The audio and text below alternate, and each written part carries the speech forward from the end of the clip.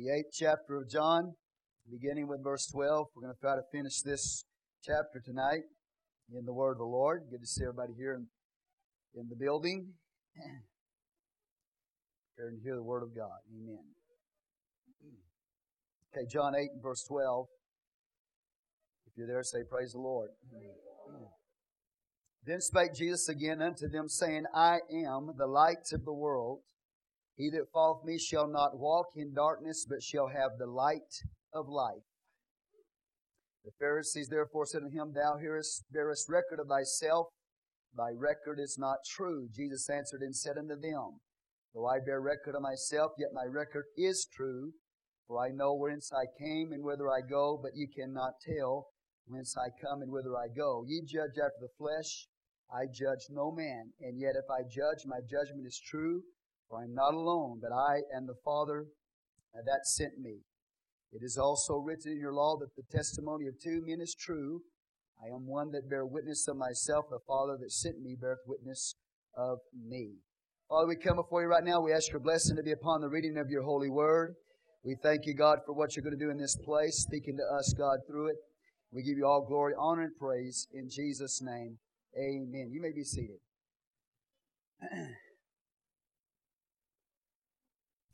Okay, the background of chapter 7 and chapter 8 is the Feast of Tabernacles. Say the Feast of Tabernacles.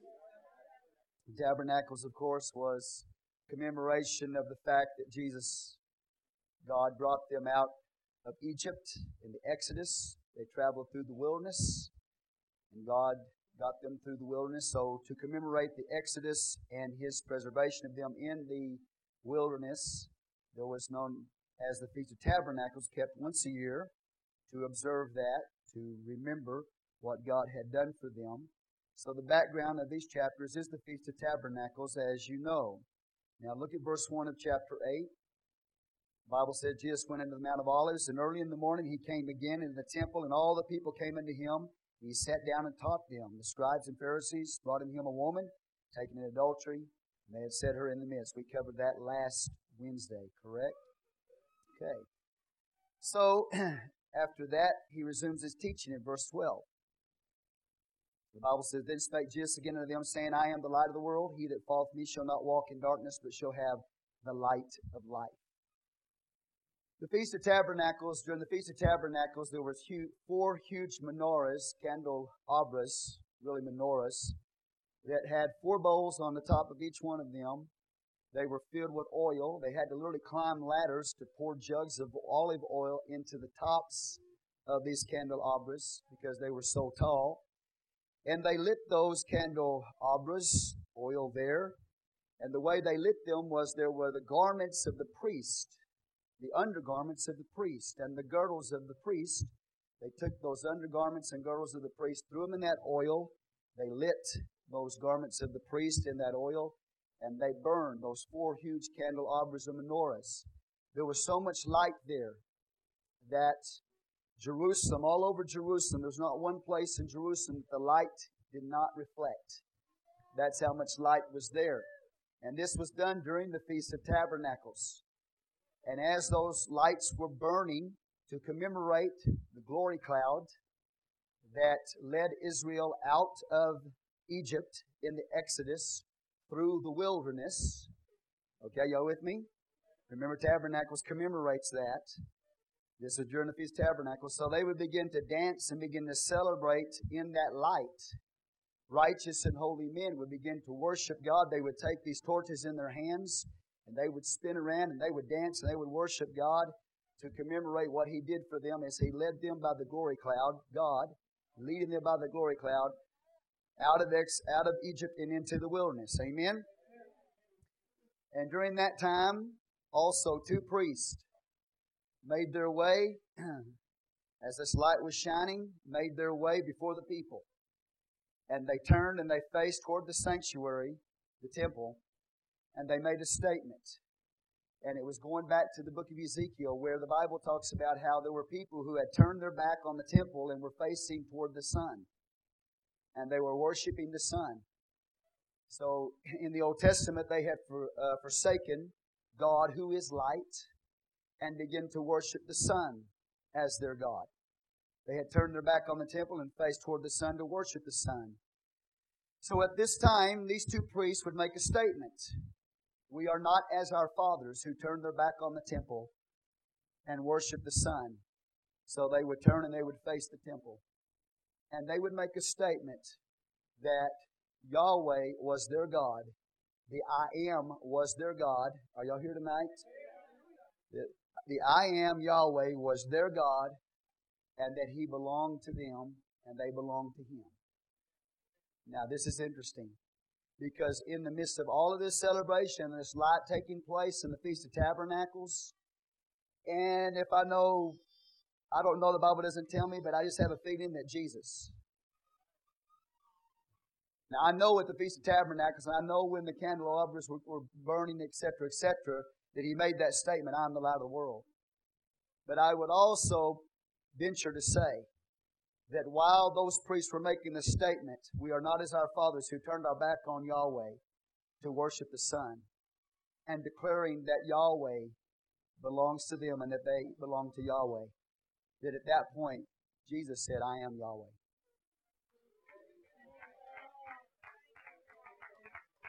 Because when He said it and where He said it, the timing He said it was all important, because everything that Jesus did was in God's timing. There was absolutely nothing that He did in life that wasn't on God's time clock. So He is the one who gave them tabernacles. He's the one that was the glory cloud that led them out of Egypt and led them through the wilderness. He was the God who is the glory cloud. He is Yahweh of the Old Testament. He's the one that met Moses on the backside of the desert in the burning bush, who said, I am that I am. He is Yahweh. Okay? And I don't think they were ready for that. When He stood up at that moment, at that time, when that celebration was going on, He's saying, this is natural light. But He said, I'm the true light. I am God. I am Yahweh. I'm the glory cloud. He's telling them He's the one who originates light. In the book of Genesis, the Bible says, God said, let there be light. And so the one who is the origin of light, the one who said, let there be light, the one who led them out of Egypt into the Exodus and in through the wilderness by the glory cloud, that God that led them is standing right there over against that menorah, over against that light that's shining. And He says, it's not this natural light that you need to understand. He says, I am the light. And He said, I'm not just the light of the Jews. I am the light of the world. And the Bible says that God is light. God is light. Jesus said, I am light. I am, Yod-Heh-Vav-Heh. I am light, or Yod-Heh-Vav-Heh, light. He is claiming that He is the eternal God standing right there, who is the light and salvation of the whole world. Give God praise in the house. The timing, the place, everything was in God's control. Go to Psalm 27, verse 1. You remember the psalmist made this statement in 27, verse 1. So you know who the light is. Verse 1, he said, the Lord is my light and my salvation. Do you see that? Whom shall I fear? The Lord is the strength of my life. Of whom shall I be afraid? So the psalmist recognized the Lord, all capitalized there, Yahweh. He said, He is my light. Jesus said, I am. Yod-Heh-Vav-Heh is the light. He claimed that He was I am, and He claimed that He was the Lord. You understand what I'm telling you today? Give God praise in the house for that.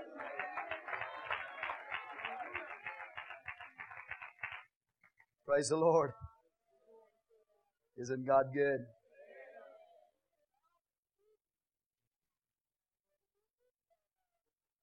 Okay, so go back to John. So when He's declaring to the world there, to the people there in Israel, that He is the light, He says, I am. Say, I am. I am is claiming to be the Lord, the eternal God. You understand that, correct? So He's claiming to be God. He claimed to be their Savior at that moment and at that time. God, He's an amazing God. He's amazing to me. How many of y'all believe He is the I am?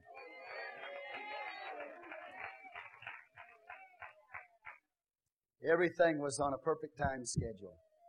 Everything He did.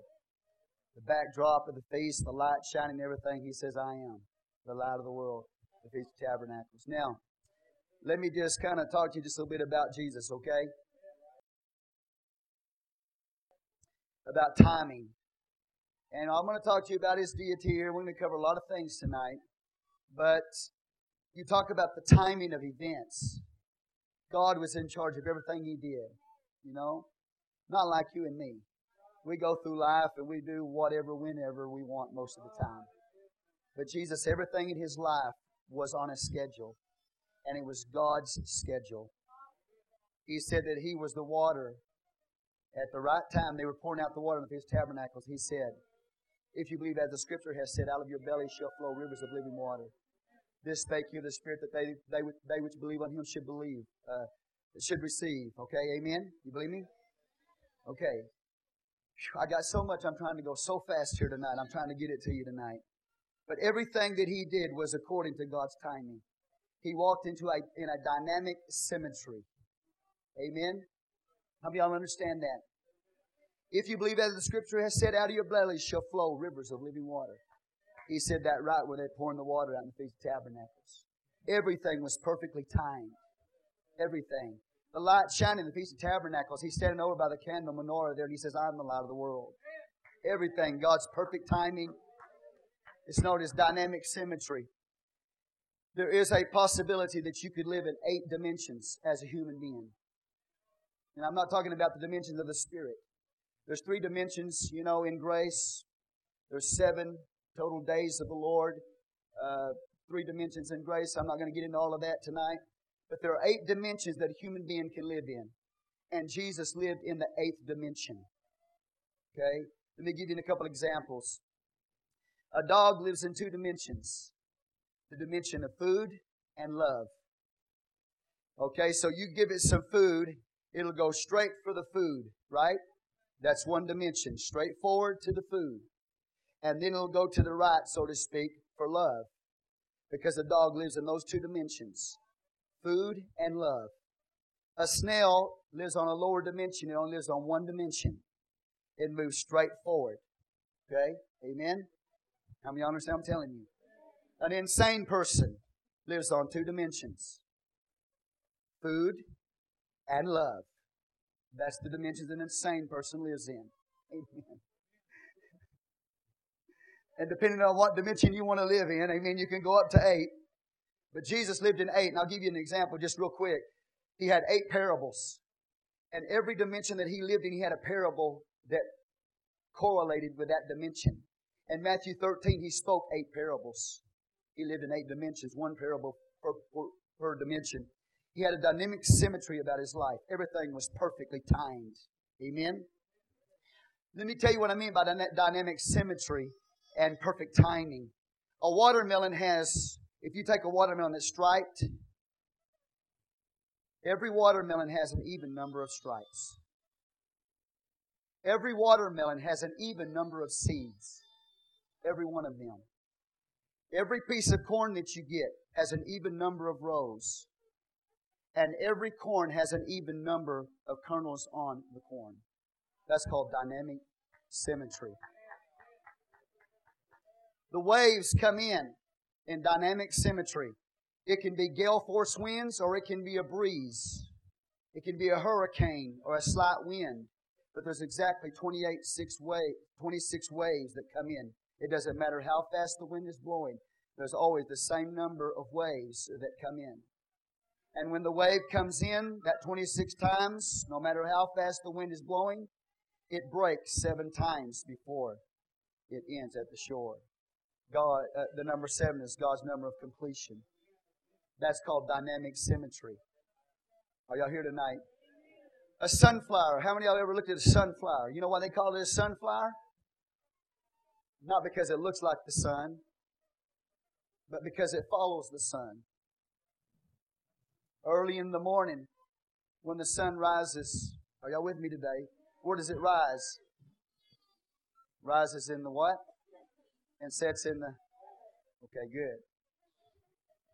It rises in the east, and that sunflower is facing toward the sun.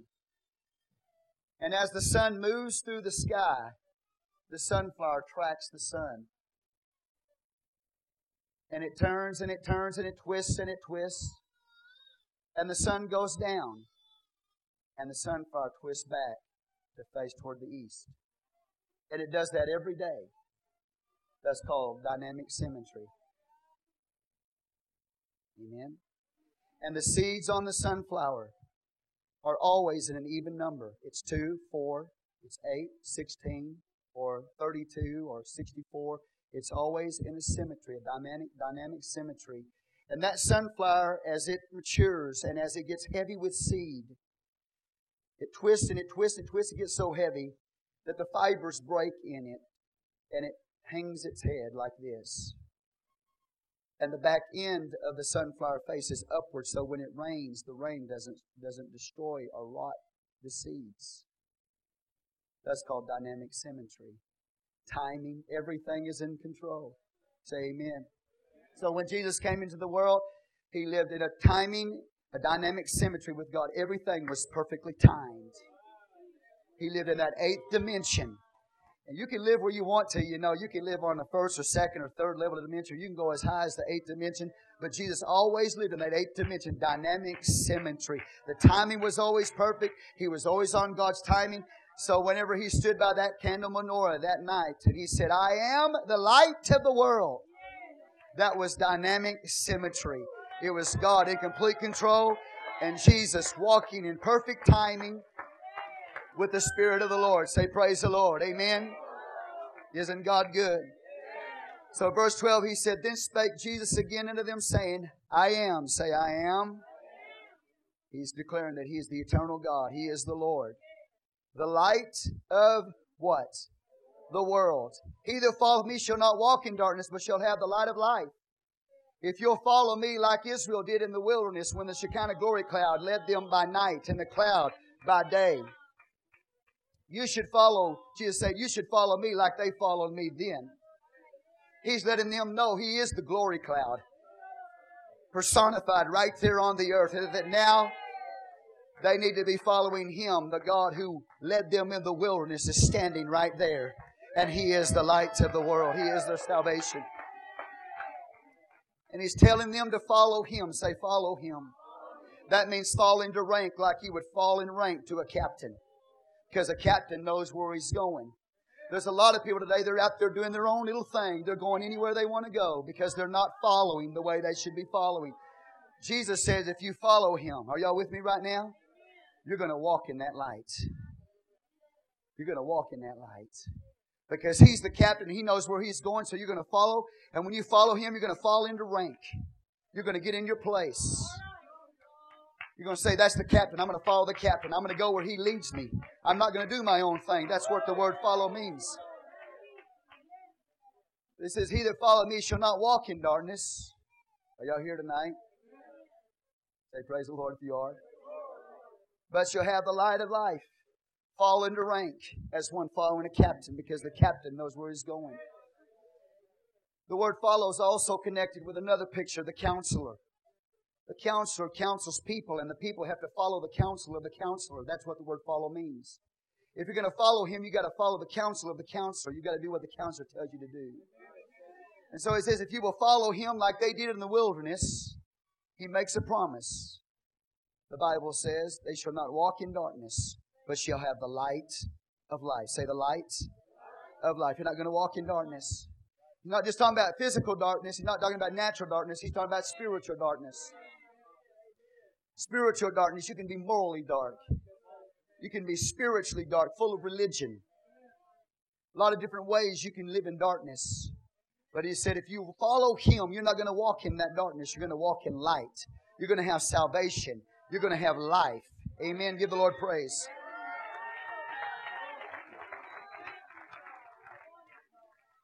And this is more than the Pharisees can take when he claims to be, I am the eternal God. The eternal God. And that he's claiming to be the light of the world. They can't handle that. Verse 13. So the Pharisees therefore said unto him, Thou bearest record of thyself, thy record is not true. Jesus even made that statement. We've already covered it in the Gospel of John. He said, if I bear record of myself, he said, my record is not true. What he was telling them is this: if I come here and I have no witness, and I just say of my own self that I am this or I am that, he said, my record's not true. But because he is not saying it on his own, he has witnesses. He's already covered it with them. He had John the Baptist. He had the Word of God. He had the Father. Are y'all with me, etc.? He already went through all that with them. He already declared to them the witness. We already went through that in the gospel as well. He went through four witnesses that declared who he was. They still didn't believe him. But he made that statement. He said, if I bear witness of myself, my witness is not true. But the problem is not a problem. What he was saying is this: if it was only him, it wouldn't be true. But so now they are taking his words and they're trying to use the words that he spake against him. The Pharisees therefore said to him, thou bearest record of thyself, thy record is not true. We heard you say that before, that very statement. And that would be true if Jesus was the only one bearing witness to himself. But he's got four other witnesses that bore witness to him. He already told them that. But they want to get into an argument with him. So the Bible says, you're bearing witness of yourself, thy record is not true. Jesus answered and said unto them, though I bear record of myself, yet my record is true. He says, I know who I am. I know where I came from. He knows he's the one that sent, and he knows the one who sent him. He knows that he's the I am, and the testimony that he is the I am, and the testimony that he is the Father is enough to bear witness. Y'all with me so far? Look at what he says. Jesus answered and said to them, though I bear record of myself, yet my record is true. For I know whence I came and whither I go. But you cannot tell whence I come and whither I go. He's telling them, he knows where he came from. He came from God. He came from God. See, they thought he came from Galilee. He came from God. He's born in Bethlehem. He came from God. So y'all with me so far? He said, you judge after the flesh. I judge no man. So now he's going to talk about judgment here. And he says, you're judging me based on appearance. You're judging me according to the flesh. You are judging me based on what you see outwardly. And all you see outwardly is basically what he said. No, all you see outwardly is a man. You're looking at me and all you see is a man. You don't see the I am. You don't see God standing there. You don't see the light of the world standing there. All you see is a man. That's all you see. He said, you're judging according to outward appearance or according to the world. Y'all with me so far? He said, that's the way you judge. You judge after the flesh. You judge after the standards of the world. You judge the way the world judges. And he says, but I judge no man. Isn't that interesting? Because in John he says, if you'll turn there, verse 39 of chapter 9, Jesus said, for judgment I am come into this world, that they which see not might see, and that they which see might be made blind. So here he says he came into this world, and the Bible says he came for judgment. So is there a contradiction here? No. He's letting them know that they judge according to a certain standard. And their standard is based on the world standard. And that's based on what they can see with their natural eyes. It's based on worldly standards, worldly drives, worldly desires. Okay? But he said, I judge no man. In what way? John 9 says he came to judge. He came for the reason he came was for to judge. Is there a contradiction? He said, but I judge no man. He's letting you know. He said, I don't judge like you judge. So I don't judge according to the appearance. I don't judge according to what you can see or the world standards. If I judge, he said, my judgment's true. Look at it. Are y'all with me so far? Verse 16, yet if I judge, my judgment is true, for I am not alone, but I am the Father that sent me. You get that? Interesting. Did he not already say in John chapter 3, we covered it, he said he didn't come into the world to condemn the world, but that the world through him might be saved?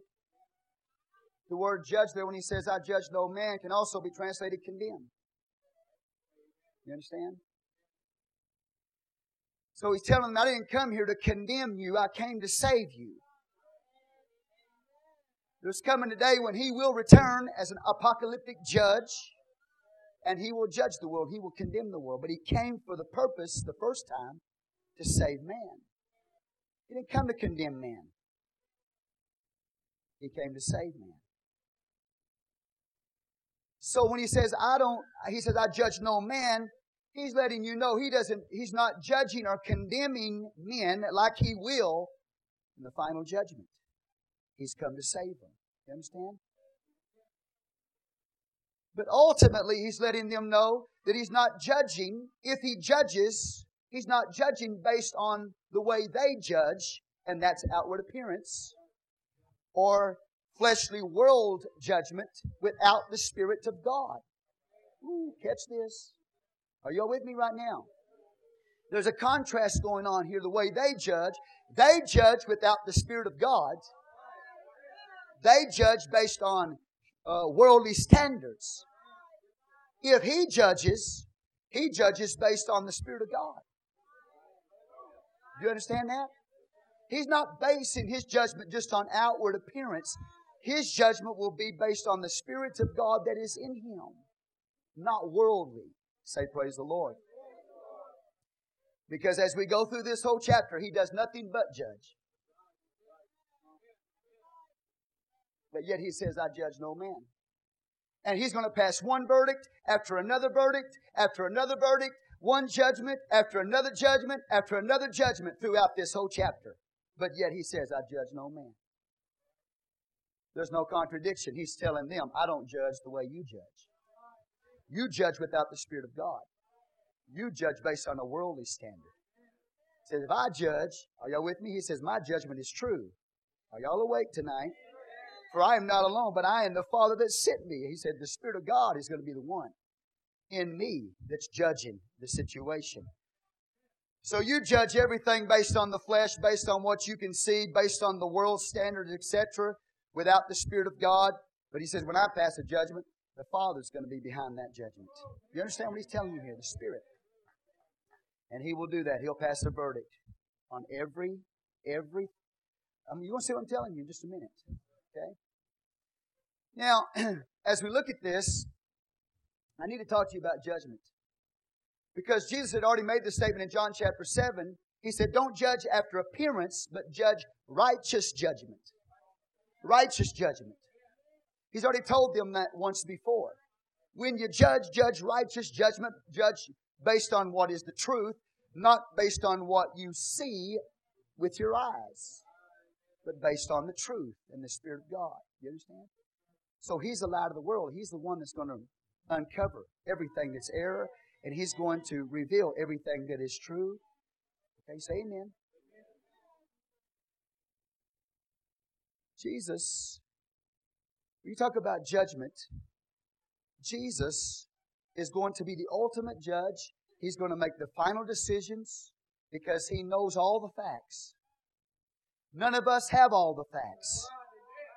None of us know the outcome, the final outcome, I should say.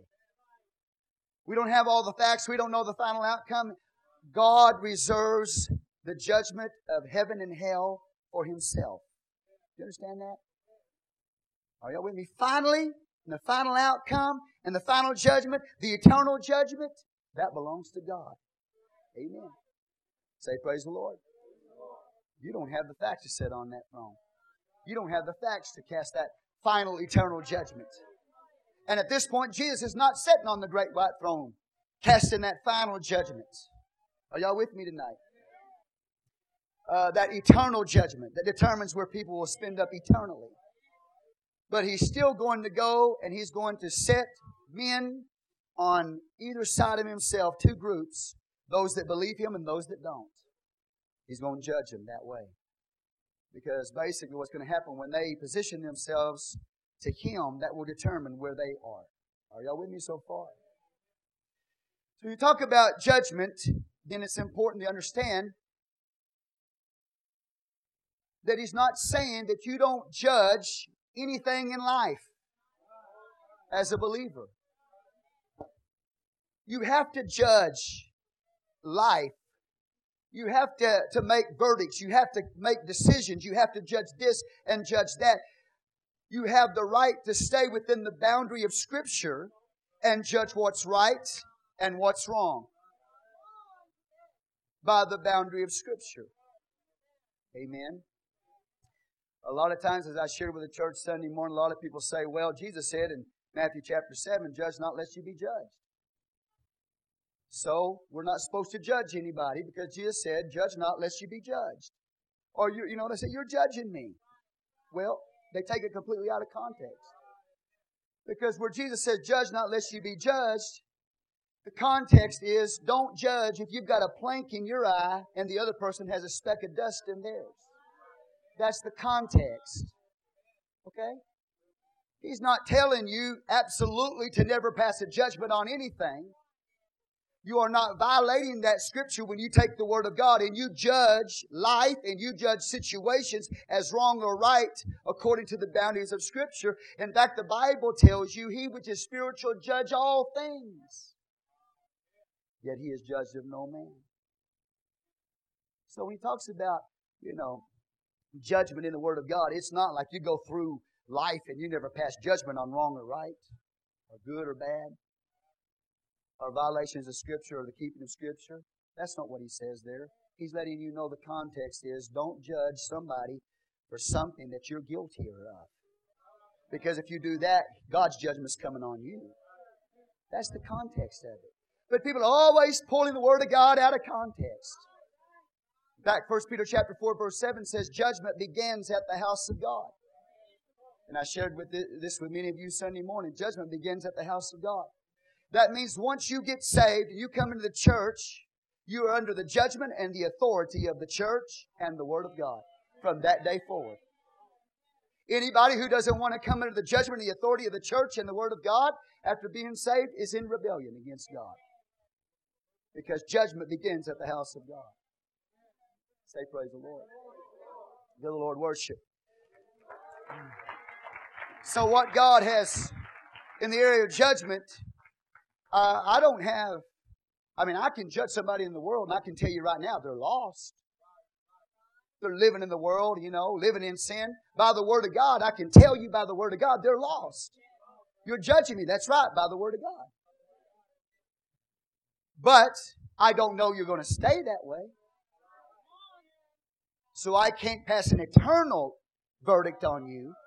Because there may be somewhere down the road that you repent, get baptized in Jesus' name, and get filled with the Holy Ghost, and start living for God. So I can't say to you this day, even though you're lost now, that you are going to hell, because I don't know the final outcome of your life. God has reserved that for Himself. So when Jesus says, I judge no man, He's telling him, I don't judge the way you judge based on worldly standards without the Spirit of God. That's the contrast here.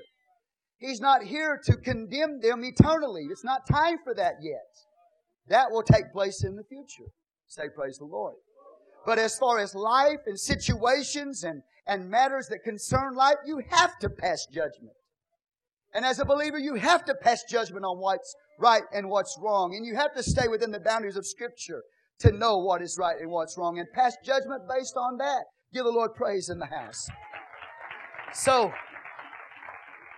when He says here, I judge no man, He's letting them know, I'm not judging like you judge. But if I do judge, my judgment is true, He says. So look at it. Verse 16, yet if I judge, my judgment is true, for I am not alone, but I and the Father that sent me. See? It's not just going to be a man judging. It's going to be the Father in Him. The I am that is in Him. The Spirit of God that is in Him. And in John 5, the Bible says the Father's committed all judgment to the Son. Hello? So if Jesus judges, it's going to be valid judgment. It's not going to be like these religious devils standing there and looking at Him and saying, you're just a man. Judging Him based on outward appearance and worldly standards. Are y'all here tonight? Their judgment was not true judgment. It wasn't rooted in truth. It was rooted in error and lies. They were blinded by the world. Their standard was the world. And when they looked at Jesus, all they saw was a man. Say amen. But if Jesus judges, He's going to judge based on the truth and the Spirit of God that is in Him. The Spirit. Not void of the Spirit, but the Spirit in Him. Say praise the Lord, church. Okay? And we're going to see that.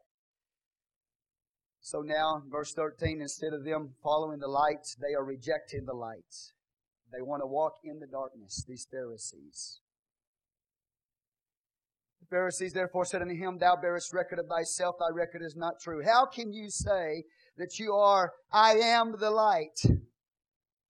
How can you make yourself equal to the eternal God, who is the light of the world? How can you do that? What you're saying, you are saying of your own self. He says, well, your judgment, He's saying to them, your judgment is not valid. Your judgment is not authentic. Because your judgment is based on what you see only, and all you see is a man. He said, but if I judge, He said, my judgment's true. Right? Why? For I am not alone, but I am the Father. But I am the Father that sent me. You see that? He said, I know. He said, He knows He's the sent one, and He knows who sent Him. As the I am that is sent, and the I am that is the one who is sending Him. All right? The Spirit of God is sending Jesus on this mission. And they're not in touch with the reality that He is the one that is sent. They're not in touch with the one that is being sent and the one who sent Him. They're not in touch with that reality. And so when they pass a judgment, they don't have that reality working in them. That He is the sent one, and He is the one that is behind the sending. He's God. In His deity, He's God sending. In His humanity, He's the one sent. And they're not in touch with any of those realities that bear witness to who He is. All they have is an outward, fleshly, carnal judgment without the illumination of the Spirit of God. Amen? So they're not in touch with that reality, who He is. All they see is a man from Galilee. You see what I'm telling you? All right, say praise the Lord.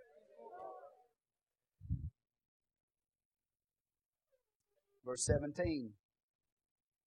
It is also written in your law that the testimony of two men is true. I am one that bear witness of myself, and the Father that sent me beareth witness of me. I love it. Those two witnesses, the sent one and the one that sent. So that's all the witnesses you need. The sent one, the one that was sent. Said, I'm the sent one. I know who I'm from. I know where I'm from. I'm from God. I know the mission I'm sent on. I know what I'm supposed to do. Hallelujah. So as the sent one and the one, hallelujah, that sent Him, what? On the mission. He's got plenty of witness right there. He can bear witness of Himself, and the Father bears witness of Him. Praise God. He bears witness of Himself as the sent one, and as the Father, He bears witness that He sent Him. Praise God. Give the Lord worship.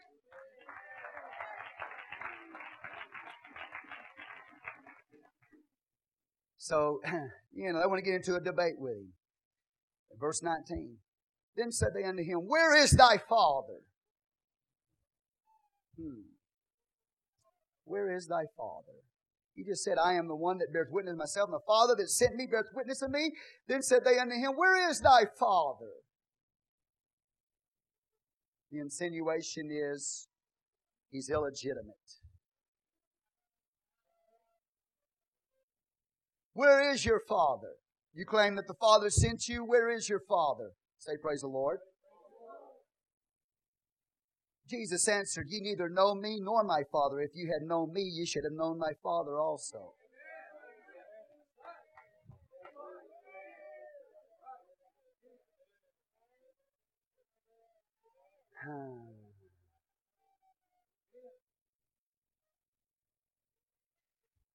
Let's just talk about this just for a minute, okay? When you talk about I am that I am, when Jesus said, I am the light of the world, I am Yod He Vav He, the Lord. So He's claiming to be the Lord, right? I am. So, the eternal God is dwelling in that body, Jesus Christ. When you talk about the Father and the Son, you're not talking about two separate persons. When Jesus made reference to the Father, He was making reference to the eternal Spirit that was in Him. When the Father made reference to the Son, the Father was making reference to the humanity of Jesus. You understand that? So when Jesus talked about the Father, He's talking about His relationship as a man with the Spirit of God. Relationship. You understand? So that the eternal God I am, the invisible eternal God I am, is the same as the Spirit of the Lord. I am is the Spirit of the Lord. I am is also the Spirit of the Father. I am is also the Spirit of God. I am is the Holy Spirit. Not different spirits, but one Spirit of God.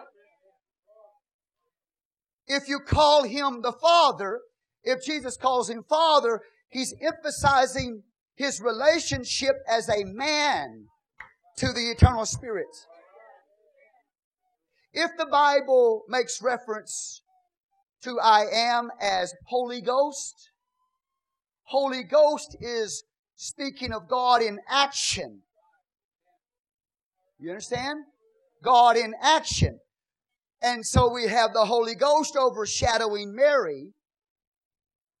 God in action, causing the birth of Jesus in His humanity.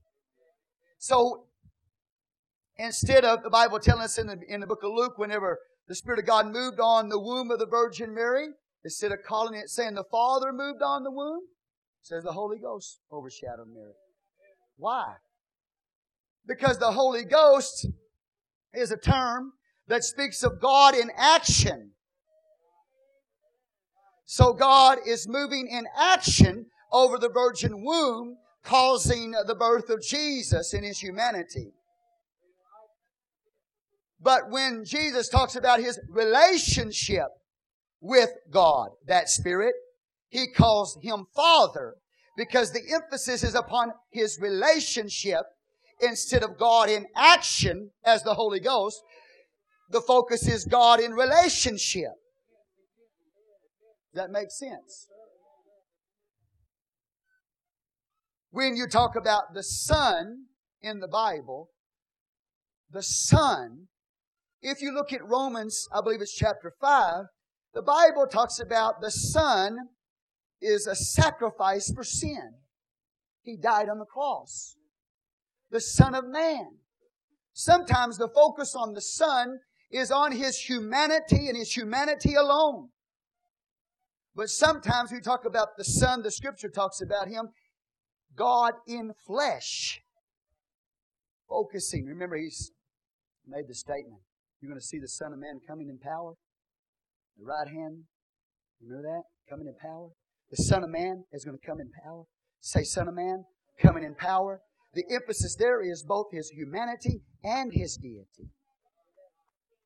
So when you talk about the Son then, sometimes it's just His humanity alone in Scripture, but sometimes it's His humanity and His deity that is the focus. But it's always God incarnate. When you talk about the Son, you're talking about God incarnate. The Son is never seen as God alone. The Son is always God incarnation. God's incarnation. Always. The Son is never God alone. It's always God incarnation. That's the Son. The Holy Ghost, as I've already explained to you, when you say the Holy Spirit or the Holy Ghost, you are making a statement as to who the Father is. He is the Holy Ghost. He's holy in His attributes, and He's a Spirit. All right, y'all with me today? So, when you talk about Father, Son, Holy Ghost, you're not talking about three separate persons. You're talking about God in three manifestations, or God in three offices or three roles. Are y'all here? As Father, He's in a relationship with the man Christ Jesus. Relationship is the focus. But the same Spirit, not another Spirit, the Holy Ghost, the word Holy Ghost is because it's God in action. When you say Son, you're talking about His humanity and ultimately God incarnated in flesh. Give the Lord praise in the house. So when He's talking here and He says, I am the light of the world, He's speaking as the Holy Ghost, the Spirit of the Father, the Spirit of the Lord. Are y'all here tonight? He's speaking as the invisible Spirit, the eternal God. When He said, I am the light of the world. I am that I am. I'm that eternal God. I am the Spirit of the Father. I am the Spirit of the Lord. I am the Holy Ghost. That one Spirit. Just called different by different names depending on His function or relationship to the Son. Say amen. Give God praise. But then when He makes reference to the Father, it's not that He's talking about a second person. He's talking as a man there, as a man. See, when He said, I am the light of the world, He's speaking as God. When He makes reference to the Father, in John 14, He said, when you've seen me, you've seen the Father. So when He makes reference to the Father, He's not speaking to the second person. He's speaking about the Spirit of the Lord, the Spirit of the Father, the Holy Ghost that's inside of Him. The eternal God that dwells in Him. So at times He's speaking as a man, as a son, about the Father, the Spirit that's in Him. Not two persons. Are y'all here today? Give the Lord worship in the house. So when He said, I am the light of the world, that was more than they could swallow.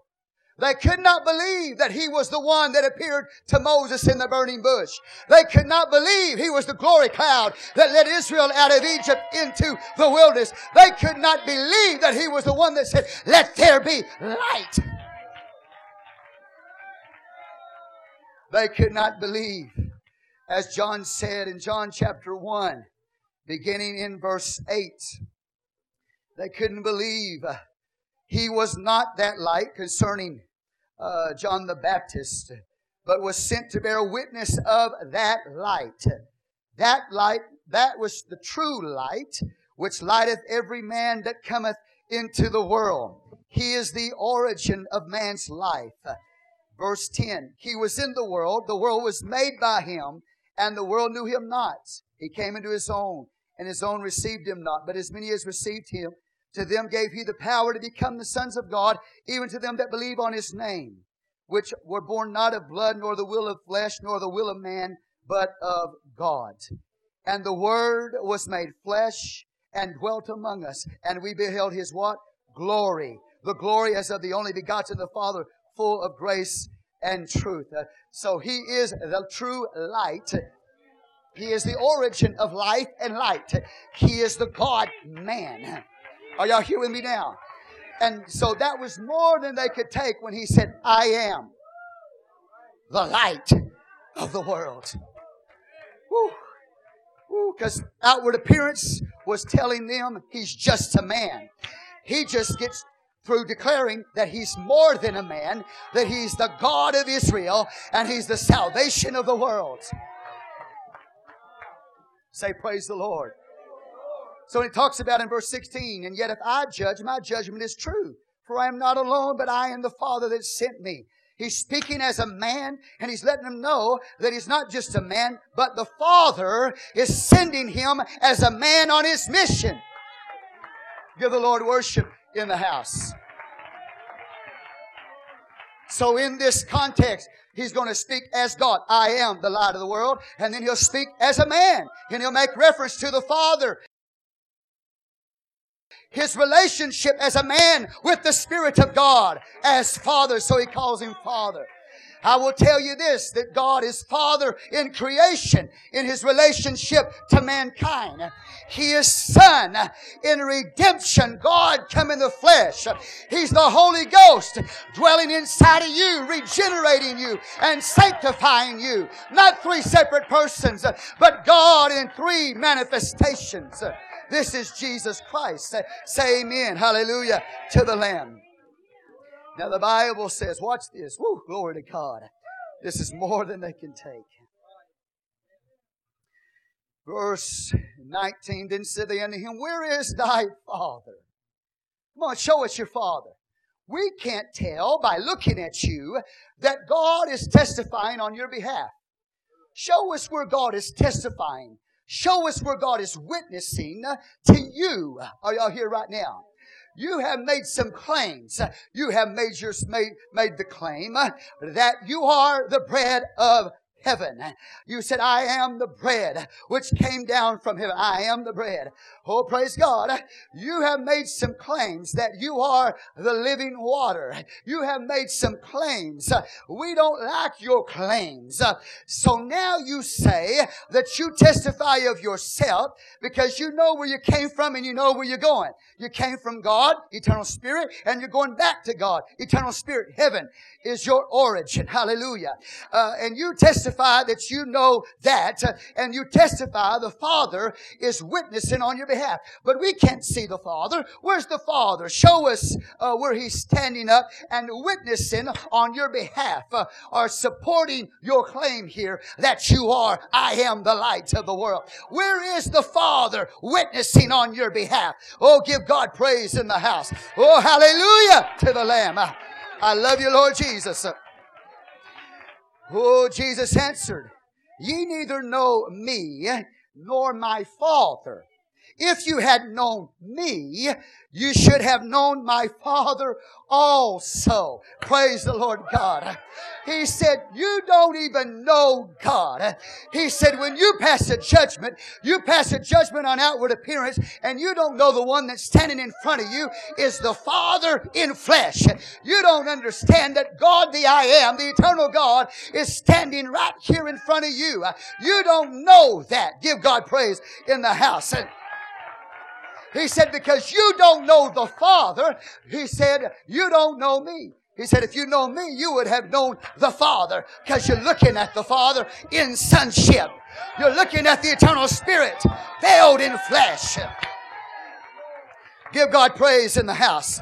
Oh, it doesn't get much clearer or much plainer than that. He's telling them, you don't know the Father, or you don't know me. He said, you should have known if you knew me, you'd known my Father also. Are y'all getting the point here?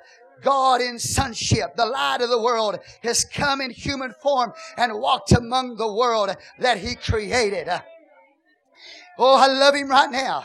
He's the God that led them out of Egypt. He's the God that said, let there be life. He is the origin of life. He's the one that said to Moses, I am that I am is sending you. The eternal God, telling the eternal God in the burning bush, is sending you, Moses. Give God praise. And here He is standing right in their midst, and they don't know who He is. They don't know He's the Father in sonship. They don't know He's God incarnated. They don't know who He is. Oh, give the Lord praise in the house. Now listen to me. You don't talk like that without being willing to die. Because about 7 months from now, He's going to die for what He's saying right here. He's telling them, you don't even know God. You are a bunch of religious devils. You judge based on the standard of the world. You're not spirit driven. Oh, give God praise in this house. You don't even know the Father. If you knew Him, Jesus, then you would have known the Father. Give God praise in this house. You don't talk like that to people who say they know God. You don't talk to people like that say their Father is God. You don't talk to people like that unless you really, really mean business and you know the truth about them. He's passing judgment on them. He says, you don't know God. If you had known me, you would have known the Father. Verdict, judgment. Woo. Hallelujah to the Lamb. And the verdict He's passing down is not just fleshly. It's not worldly standards. And it's not motivated without the Spirit of God. It's motivated by the Spirit of God in Him. It's not worldly standards. Are y'all here right now? So He's passing judgment on them. He's putting a verdict on them. And He said, you don't know the Father. And if you knew me, you would have known the Father. Give God praise in the house. Oh, hallelujah to the Lamb. What a mighty God we serve. Woo, glory to God.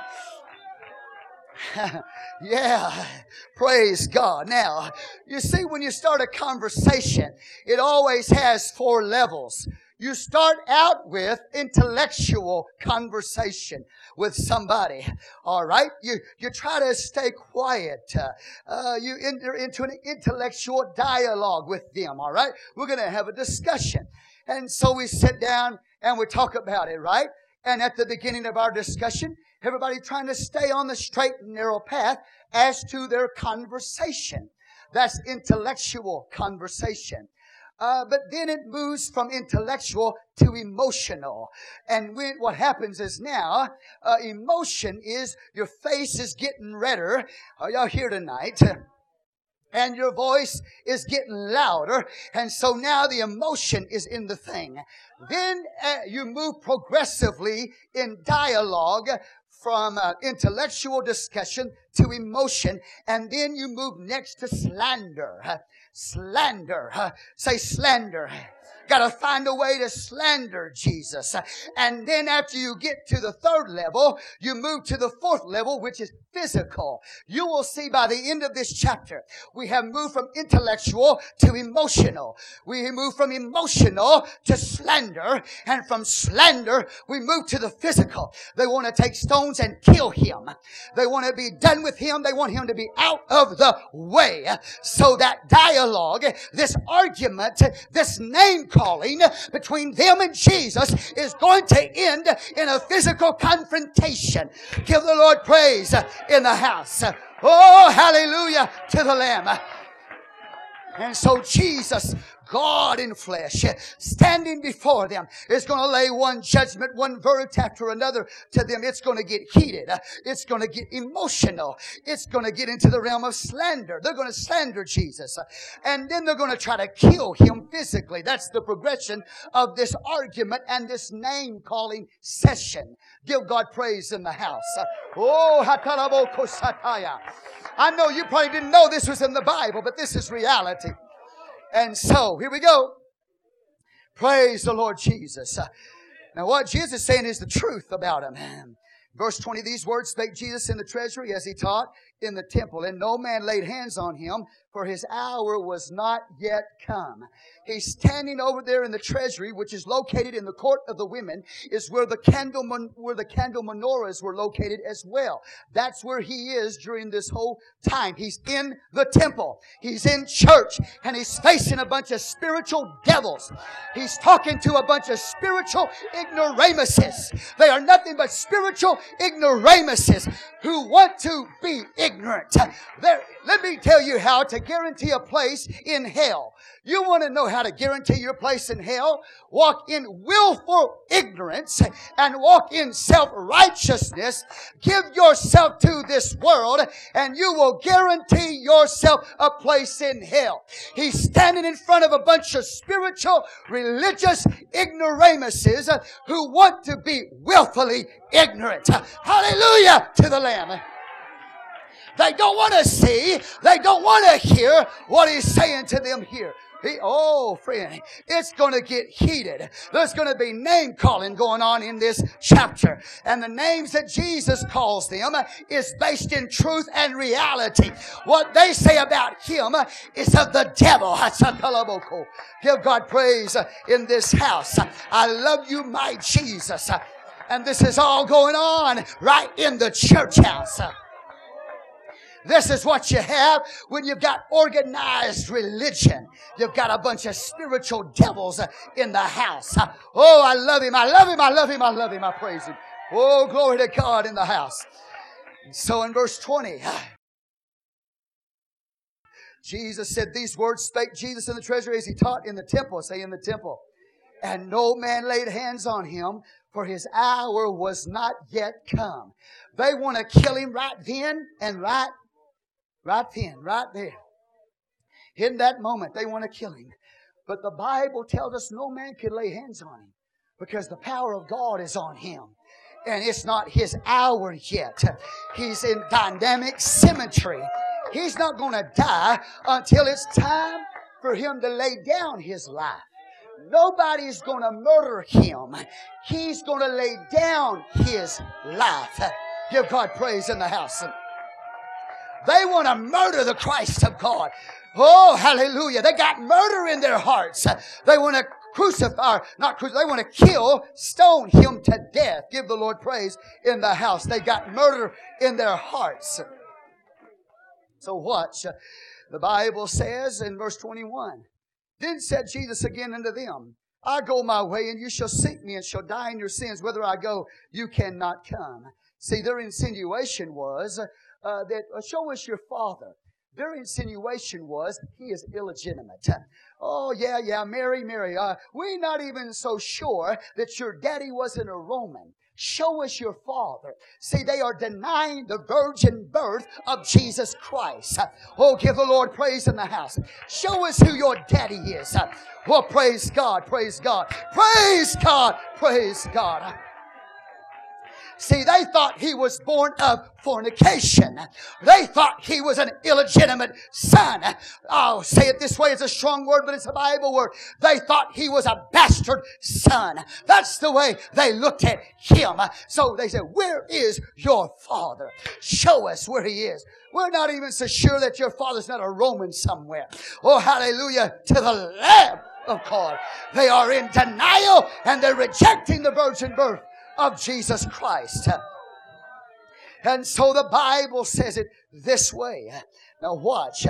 He said in verse 21, then said, he's responding to their reaction, Jesus again unto them, I go my way, and you shall seek me, and shall die in your sins. Whither I go, you cannot come.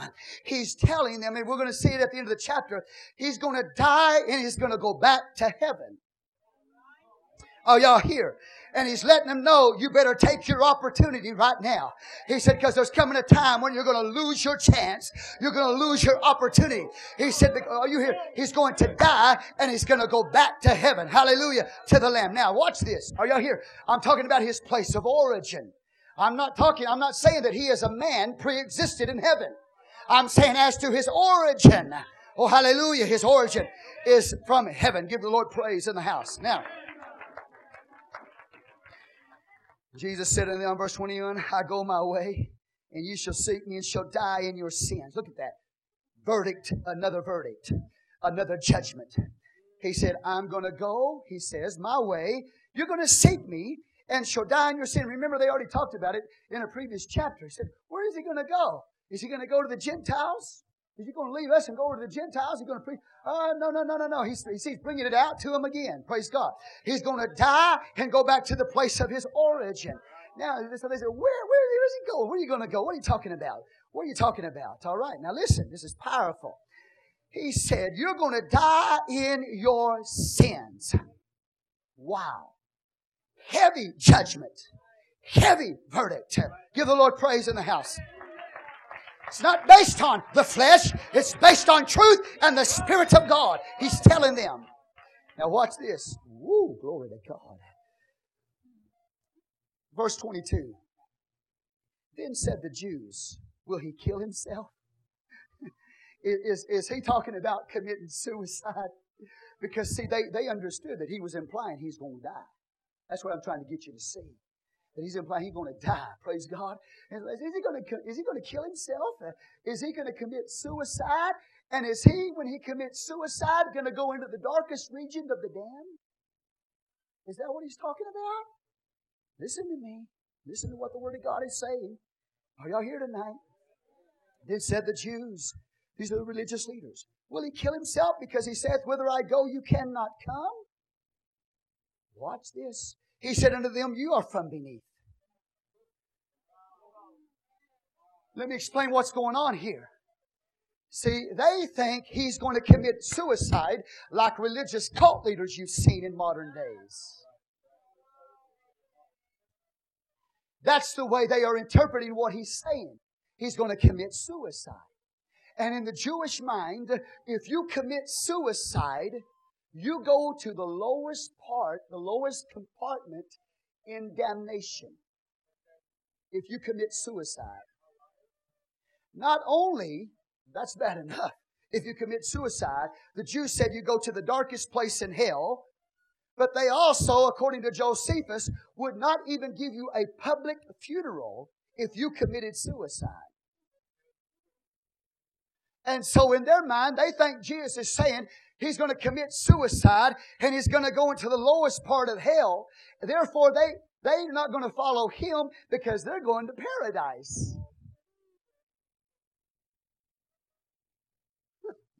Yeah, right. You talk about deluded. You talk about messed up. See, in their estimation, they feel like they're going to heaven and he's going to hell. You catch what I'm telling you? Did you come to learn the Bible or did... What is his response to them? He said to them, ye are from beneath.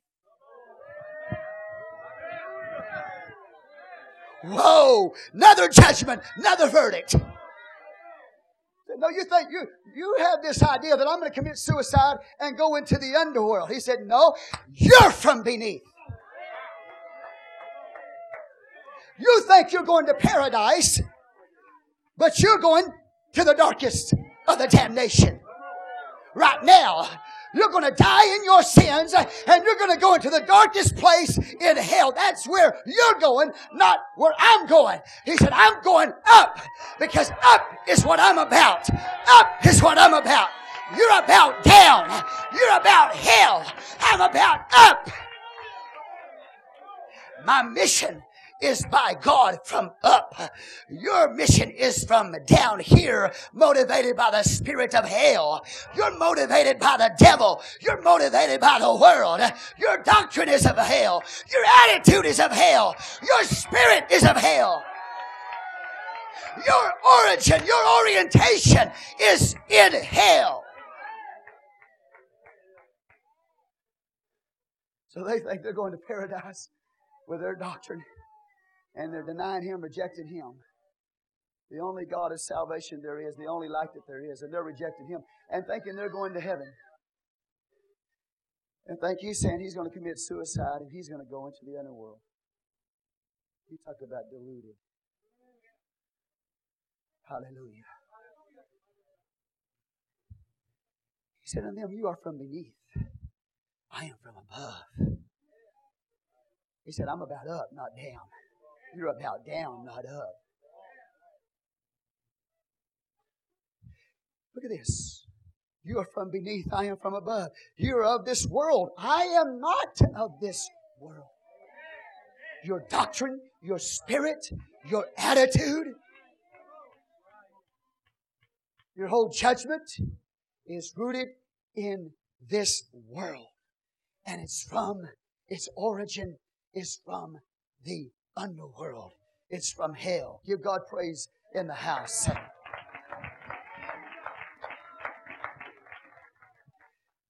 Verse 24. I said therefore unto you that ye shall die in your sins. For if ye believe not that I am, ye shall die in your sins. If you don't believe that the Spirit of the Father is dwelling in this body, if you don't believe that I am the eternal God, I am that I am, if you don't believe I'm God, you're going to die in your sins. Let me tell you right now, you cannot go to heaven if you can't change your mind as to who He is. If you don't believe that Jesus is God, you're going to die in your sins and you're going to go into the lowest part of hell. You have to believe that Jesus is the eternal God. You have to believe the Spirit of the Lord dwelt in Him. You have to believe the Spirit of the Father was in Him. You have to believe that He's God come in the flesh. If you don't believe that, you're going to die and go to hell. You're going to die in your sins.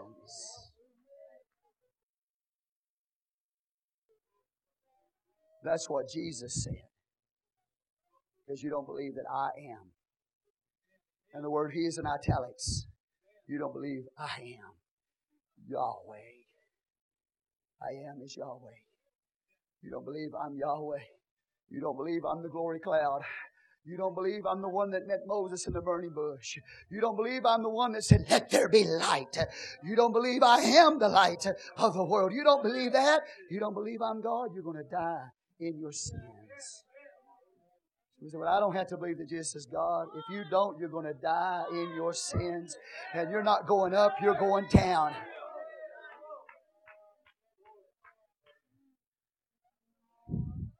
Woo, glory to God.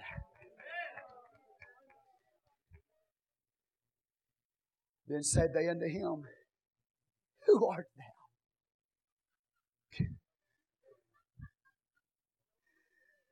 You talk about blind. You talk about spiritually ignorant and willful ignorance. He just got through telling them who He was. He's been telling them who He is the whole time. He's been telling them who He is. And they're saying, who art thou? Who do you think you are? You claim to be I am, the eternal God. Who do you think you are? Who art thou? They're mocking Him.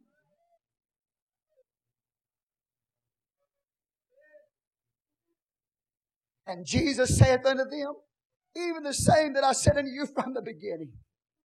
He said, what I've been telling you all along. He said, the same. Give God praise in the house. Glory to God. They're standing over, those two priests are saying, we're Yahweh's. We belong to Yahweh. We turn our back on sun God worship and turn toward the temple. And while they're saying we're Yahweh's, He says,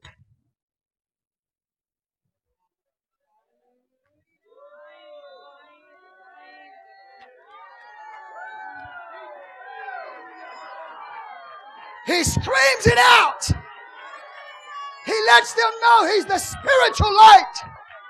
He's God in action to bring salvation to the world. Who art thou?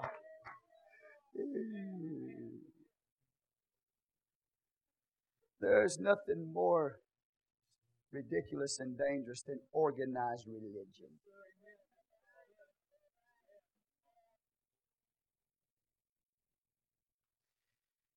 Then said they unto him, verse 25, who art thou? And Jesus saith unto them, even the same that I said unto you from the beginning. I have many things to say and to judge of you. He said, I still got things I want to talk to you, tell you. He said, I still got some things I want to tell you. And there's some more verdicts that I want to pass down on you. I thought He said He judges no man. He said, I got plenty more to judge. He said, I'm not judging the way you judge the outward appearance. You can't see I'm God. You can't see I'm the Father. You refuse to see that. He said, I got some other things to judge you on. Woo! You don't want to get in a shouting match with Jesus. You don't want to get in an argument, a dialogue with Jesus. How many things are saying to judge of you? But He that sent me is true, and I speak to the world those things which I have heard of Him. Isn't that awesome? I love it, man. I just love it. Verse 27, they understood not that He spake to them of the Father.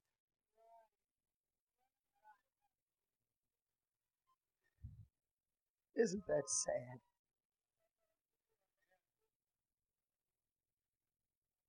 Then said Jesus unto them, when you have lifted up the Son of Man. Every time the term lifted up is used in reference to His crucifixion, it is always the Son of Man that dies. Because God, the eternal Spirit that's in Him, God doesn't die. But the humanity that God is in dies. So the Son of Man is going to be lifted up. The humanity of Jesus is going to die. You understand what I'm telling you? And when He talks about being lifted up, His focus is on His humanity dying. The Father's not going to die. The Father that's in Him is not going to die. But the Son of Man is going to die. But He's going to move as He begins to deal with them further. And He's not talking about being lifted up. He's going to start using the term Son of God. But as long as the focus is being lifted up, Son of Man. Are y'all with me today? He's going to die as a man, although He is God. Now watch the Bible says. Look. He said, then said Jesus unto them, when you have lifted up the Son of Man, then shall you know that I am. When I die for you and I give you grace to get the revelation of what I'm telling you. Woo, give God praise in the house. He's letting them know if they don't change their mind and come to an understanding that He is the eternal God in flesh, they're going to die in their sins and perish forever. But when He's lifted up, when the Son of Man is lifted up, when He dies for them on the cross, He's going to offer them mercy and grace to believe that He is the I Am come in flesh. Give the Lord worship in the house. That He's fulfilling the mission of the Father. The Father has sent Him to do that very thing, to die for the world. Are y'all awake?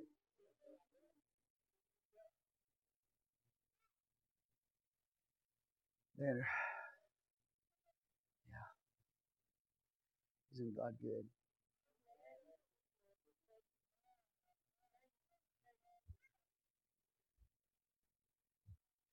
Then said Jesus unto them, when you've lifted up the Son of Man, then shall you know that I am He, or I am. And that I do nothing of myself, but as my Father hath taught me, I speak these things. He said, I'm not promoting myself. He said, I didn't come into this world to promote self. He said, I came here to fulfill the mission of the Father. He's speaking as a man who's on a mission from the Father. The Father is sending Him. He's proceeding from the Father as far as His mission is concerned. He's being sent by the Father as to His mission. And that is to die for the world and to save the world. Now watch. Glory to God.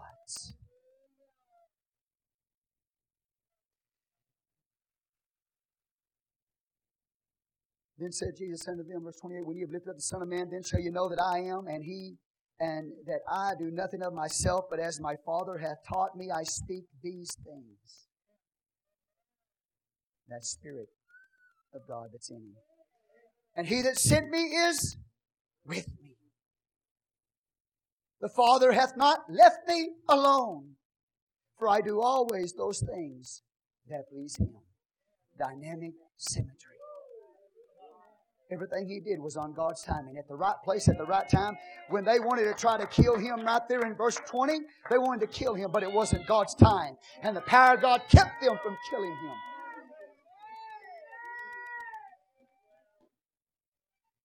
And when He's lifted up on the cross, He will not be abandoned of God. He will not be abandoned. The Bible says, now watch this. And as He spake these words, many believed on Him. But it was only temporary. They are like the ones of John chapter 2, and I believe it's verse 23. The Bible says many believed on Him when they saw the miracles that He did. But He did not commit Himself to them because He knew what was in them. Their belief wasn't a true, genuine belief. You'll see it. Did they believe on him? It was only temporary. They're going to try to kill him before the chapter's over. Are y'all here with me right now? Watch. I want to show you what he's going to tell us. He's going to tell us something very powerful here. We believe in you now. We'll follow you now. Watch what he tells them. That proves that their confession of faith is bogus. It's not real. He looks at them and he says in verse 31, Then said Jesus to those Jews which believed on him, If you continue in my word, then are you my disciples indeed. You claim to believe. He said, but here's what qualifies the true believer. If you continue in my word, if you abide in my word, if you stick to my word. That's what the translation is. It's not just a profession, I believe. If you continue in his word, if you abide in his word, if you stay in his word, then are you my disciples. Indeed. Look at what he said in 2 John verse 9. 2 John. Go to the second epistle of John verse 9. Woo, glory to God in the highest. Jesus is not some fictitious person in a Trinity. Jesus is God come in the flesh. He is the I am that I am, standing in human form among them. If you do not believe that He is God, you are going to die in your sins. Look at what John says. John, 2 John verse 9. Glory to the Lamb, glory to the Lamb. Hallelujah to the Lamb. 2 John verse 9, look at it. Whosoever transgresseth and abideth not in the doctrine of Christ. If you don't continue in the doctrine of Christ, who He is, not just His teaching, but who He is. Whosoever transgresseth and abideth not in the doctrine of Christ hath not God. He that abideth in the doctrine of Christ, he hath both the Father and the Son. If you don't believe that Jesus is God come in the flesh, and then when you have Him, you have both the Father and the Son, you don't belong to God. You have to continue in the doctrine of Christ. You have to abide. You have to keep going. You have to stick with that truth to the end. If you don't, you won't be saved. You will not be saved. Because the doctrine of Christ teaches you He is Father and Son. If you believe He's just the Son and not the Father, you're going to die and go to hell. If you don't believe that He is the Father and the Son, the Father in His Spirit, I'm talking about His deity, and in His humanity, the Son, you don't have the doctrine of Christ. You have to abide in that doctrine. So He's letting them know, you want to know who a true believer is? He said, to those Jews that believed on Him, if you continue in my word, if you abide in my word, then are you my disciples indeed. And you shall know the truth, and the truth shall make you free. And the truth He's talking about is not just a doctrine. It's not just a knowledge or facts about Him. It's about knowing Him who is the truth. Hallelujah to the Lamb. The doctrine of Christ is a person who He is. He is the truth. Why do I say that? Because there's a lot of people who have a lot of facts about Him academically, but that don't make you His disciple. Just having academics. You have to know Him who is The truth. And you have to abide in Him.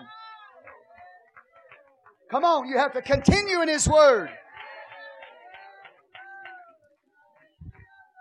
You go to some Bible college or some colleges, they use that right there, academics, academic program. They will say, when you came here, it's going to make you free. Because you're going to get the academics that you're looking for. It's going to make you free. Academics alone does not make you free. He is the only one that can make you free. Jesus said, I am the way, the truth, and the life. He said, I am the truth.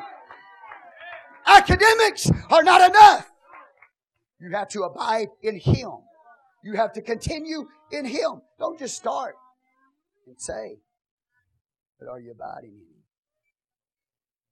Now watch this in verse 32. And you shall know the truth, and the truth shall make you free. Glory to God in the highest. They answered Him. You shall know the truth, and the truth shall make you free. And instead of responding to that positively, they want to argue with Him.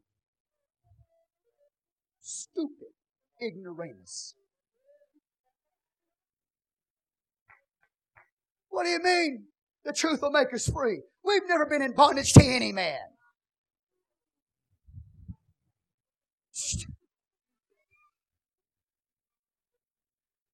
Oh, really?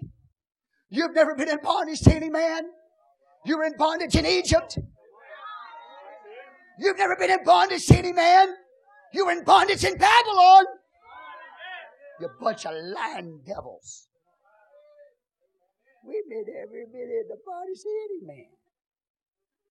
Are you insinuating that we're not free? That's their point.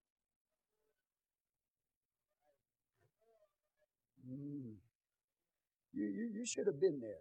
I'm trying to bring you to where you think everything's so smooth and creamy and buttery and soft and gentle. They're about ready to kill Him.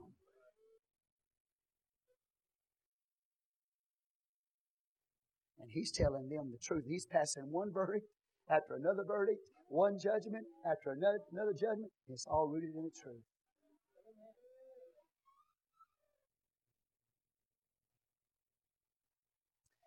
They answered Him, we be Abraham's seed. We're never in bondage to any man. How sayest thou, ye shall be made free?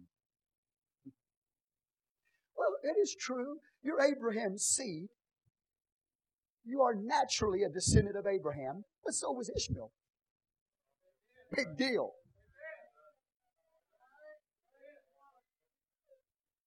Because it's not important what your natural generation was.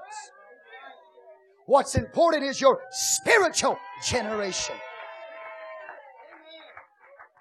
Big deal. You're Abraham's seed. All right, I'll give you that. I'll give you that. You're Abraham's seed. You're a descendant of Abraham. Yeah, but so was Ishmael.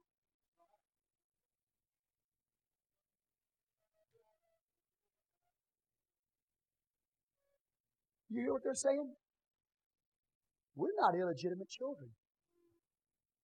Where's your father? We be Abraham's seed. And we've never been in bondage. Never been in bondage to any man. Praise the Lord. What do you mean we're going to be made free? You're saying we're not free? Jesus answered them, verily, verily, truly, truly, I say unto you, whosoever committeth sin is the servant of sin. You claim to be descendants of Abraham? You claim to be free? You claim to have never been in bondage to any man? He said, I'll tell you, you're in bondage right now. You're in bondage right now. You're in bondage to sin. He said, you're in bondage. Your master is sin. You're from beneath. You're of the world. He already told him.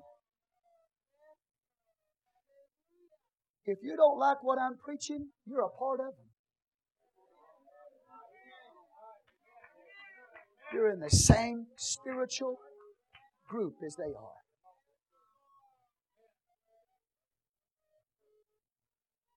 Watch this.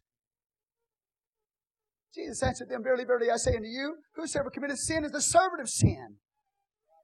And the servant abideth not in the house forever, but the Son abideth ever. If the Son therefore shall make you free, ye shall be free indeed. I'm trying to get you to see, I'm not, how y'all here?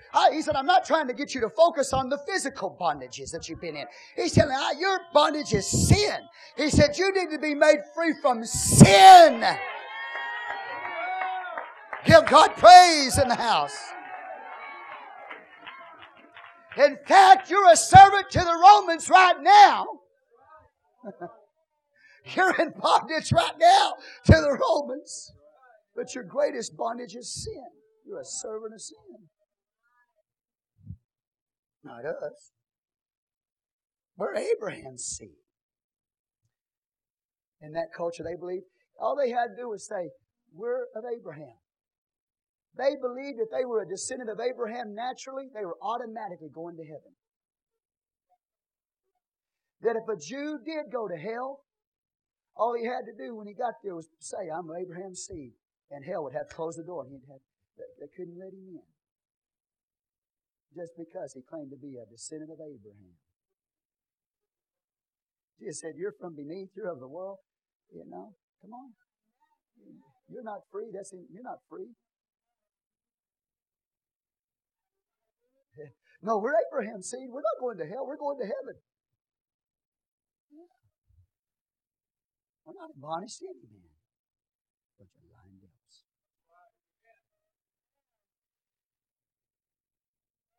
Y'all want any more of this? No, you don't. You don't want any more of this. You're not going to do anything with it. I better stop judging you. I better stop passing verdict on you. I think you do. Watch what he says. He said, I know that you're Abraham's seed. That I know. Naturally descendant. Yeah. Abraham's seed. Woo. Heavy, isn't it? Real. Yeah. Naturally speaking. Right? I know you're Abraham's seed, but you seek to kill me because my word hath no place in you. He said, I know you're naturally a descendant of Abraham, but you're not the spiritual children of Abraham. You're not Abraham's children spiritually, just naturally. Because if you were Abraham's children, not just his seed, but if you were Abraham's children, you wouldn't be trying to kill me. A man who's told you the truth.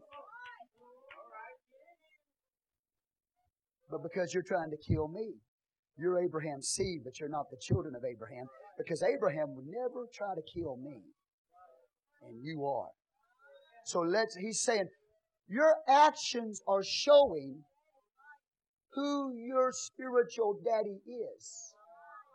Your natural daddy is Abraham, but your actions prove who your spiritual daddy is, and that's the devil himself.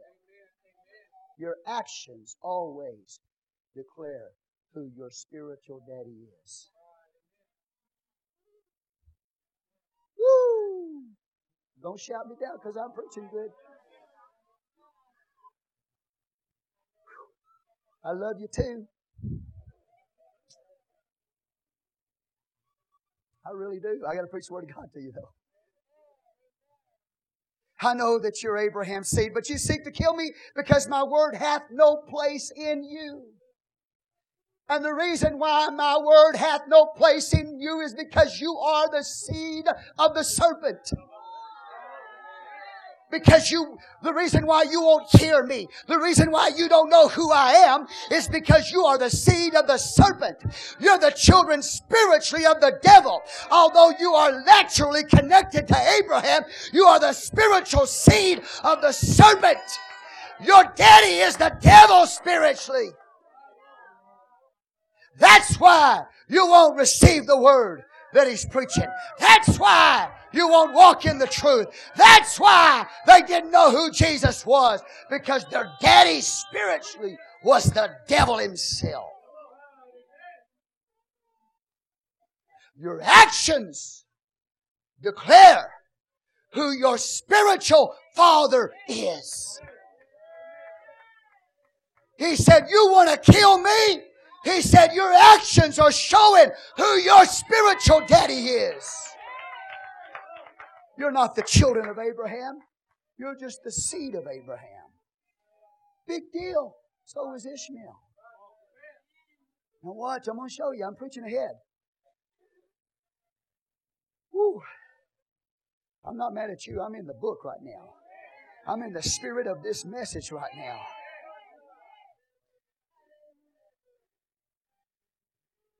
I know that you're Abraham's seed, verse 37, but you seek to kill me because my word hath no place in you. You won't make room for my word.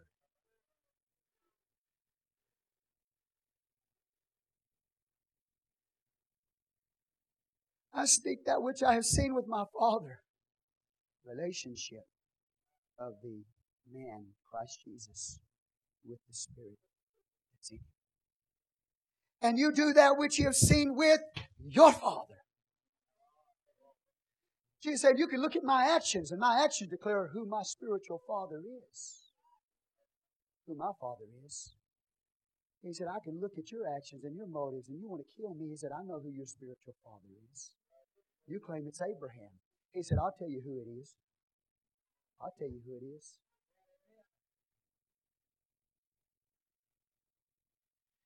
I speak, verse 38, that which I have seen with my Father, and you do that which you have seen with your Father. They answered and said unto him, Abraham is our father. Jesus saith unto them, if you were Abraham's children, you would do the works of Abraham. He said, I know you're Abraham's descendants naturally, but you're not Abraham's children spiritually. Because if you were the children of Abraham, you would do the works of Abraham. Woo! Your actions declare who your spiritual father is. You can claim your father is Abraham. You can claim your father is God. He said, my word doesn't have a place in you. He said, you're not the children of Abraham. You're the seed of Abraham. And you're doing what your father is showing you. But now you seek to kill me, a man that hath told you the truth, which I have heard of God. This did not Abraham. Abraham never wanted to kill a man who was bringing truth. Abraham never wanted to kill a man who was righteous, speaking truth. He met Melchizedek, and paid tithes to Melchizedek. Melchizedek, a king priest, came to him. He saw Jesus typically when Melchizedek came. He didn't try to kill Melchizedek. Melchizedek had to finish work in his hand, bread and wine. Hallelujah. Abraham didn't try to kill Melchizedek. Abraham did not try to kill a righteous man bringing the truth. And because they're trying to kill Jesus, who's just simply telling them the truth, they hate him with a passion. They despise him. And because of that, they're not the children of Abraham. Abraham would never do what they're doing. So their actions prove who their spiritual father is. It's not Abraham. Give the Lord praise in the house.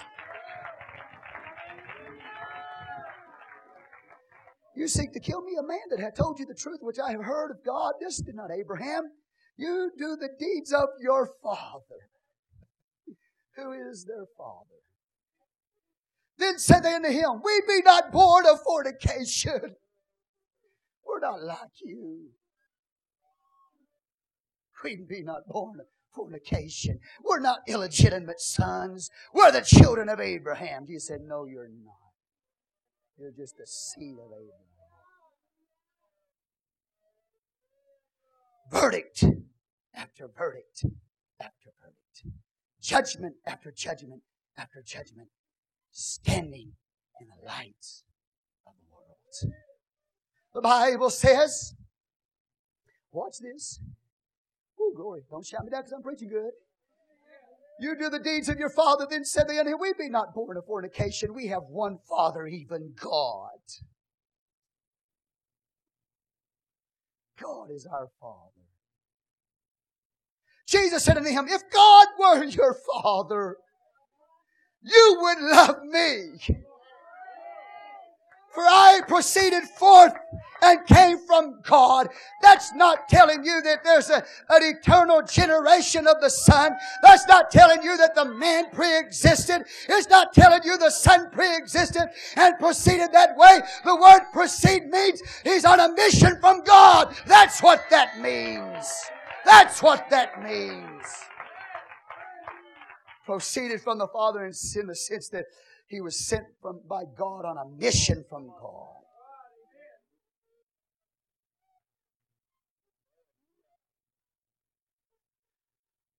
We all awake tonight. Jesus said, unto them, if God were your Father, you would love me, for I proceeded forth and came from God. Neither came I of myself, but he sent me. And the word there, sent, is connected to deity coming in human form in the Greek. That's the way the word is used in the Greek. You have to go study it. I know you're going to go to sleep on that kind of information, but when you study the Greek, you'll find out that word where it talks about he is there right then. He's right there with him sent. It's the word in the Greek speaks of deity coming in flesh. Hallelujah to the Lamb. He's God coming in flesh. He's fulfilling the mission of God while He's on the earth. He's sent. He's proceeding that way. Give the Lord praise in the house. Now, you hang with me just a little bit, because I'm going to touch on this eternal generation of the Son in just a minute. Okay? It's a false doctrine. And many use this one verse right here, where it says, I proceeded forth and came from God, to teach that He was pre-existent as a man, and pre-existent actually as the Son, the pre-existent Son, the pre-existent man, that He was before He was born, He was the Son, actually, with God. And one day the Father looked at the Son that was already with Him incarnate and said, now go down and become incarnate again. Absolute false doctrine. That word proceed doesn't mean that the Son was already with the Father. You with me? Actually. It means He's on the mission from God. He's sent from God to fulfill the mission. And the one that is sent by God, the Spirit that's in Him, to fulfill that mission is God right there with Him. The one that's sent. Give the Lord praise in the house. The I am. Woo! Glory to God. If God were your Father, you would love me. For I proceed forth and came from God, neither came I of myself, but He sent me. Why do you not understand my speech? Even because you cannot hear my word.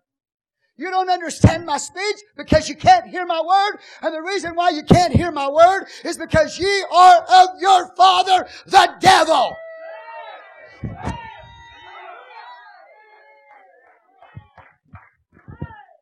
He slammed the gavel down on the desk. Ye are of your father, the devil. He said, that's why you don't understand what I'm telling you, and that's why you don't hear what I'm saying, because you are the seed of the serpent. You're not God's children. You're not Abraham's children. You're just Abraham's descendants. Your father is the devil. Now watch this. Does that mean that the devil physically generated them? No. He's letting them know you are spiritually connected to the devil. Your spiritual relationship is with the devil. So therefore your father's the devil. Hallelujah. Give God praise in that. Woo! I'm having a great time tonight. I'm having a lot of fun tonight. Let me read it to you again, verse 43. Why do you not understand my speech? Why do you not understand my speech? Even because you cannot hear my words. Ye are of your father the devil, and the lust of your father you will do. He was a murderer from the beginning. I've already showed you because you want to kill me right now. You want to do away with me right now. I'm showing you that your daddy is the devil because the devil was a murderer from the beginning. Give God praise in the house. He's the one that tempted Adam and Eve in the garden to eat the fruit. He's the one that motivated Cain to kill Abel. He was behind Cain when Cain killed Abel. He was a murderer from the beginning. And so the fact that you want to kill Jesus, that they want to kill Jesus, is proof they're of the devil. He was a murderer from the beginning and abode not in the truth.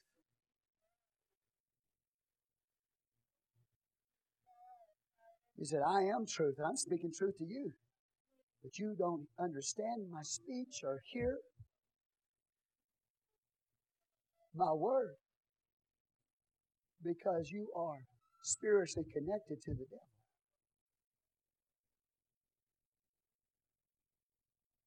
He was a murderer from the beginning. Just like you're murderers. You want to kill the Christ of God. He abode not in the truth. Just like you. You want to know who my true disciple is? He that continues in my word. He that abides in my word. He that continues. He that sticks with my word. He's my disciple. Indeed. The devil abode not in the truth. So he's not only a murderer. He's the biggest backslider the world has ever seen. He's the biggest backslider the universe has ever seen. He abode not in the truth. Because there's no truth in him. Give God praise. There's no truth in the devil. When he speaketh a lie, he speaketh out of his own, for he is a liar and the father of it.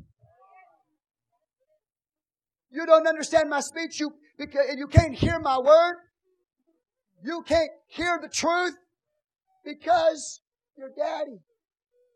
You're the offspring, you're the seed of the serpent. He's a murderer and he's a liar just like you are. Spiritually, just like you are.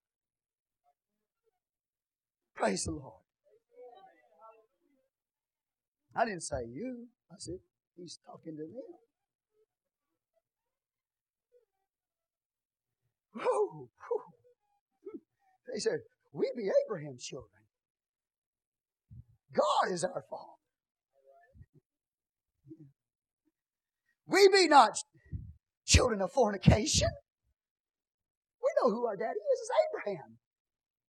We know who our Father is. It's God. Jesus said he's your descendant physically, but not spiritually. Of Abraham or God. You are the seed of the serpent. Can you imagine that right there? They thought all they had to do was be a descendant of Abraham physically, and they would go straight to heaven. That a descendant of Abraham could not die and go to hell. They thought Jesus was going to kill himself, and he was going to go to hell, and they were going to go to paradise.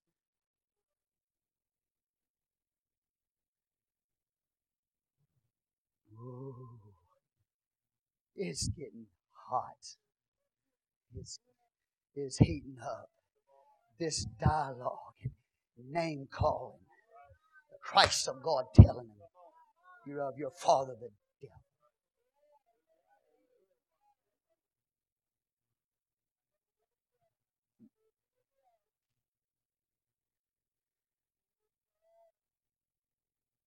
And because I tell you the truth, you believe me not. Which of you convinceth me of sin? And if I say the truth, why do you not believe me? Prove, show me my sin. Show me. Which of you convinceth me of sin? You're standing there. He's telling them, you stand there and with your eyes, you judge me as just a man. You judge me, come on somebody. You look at me as illegitimate. You look at me that way.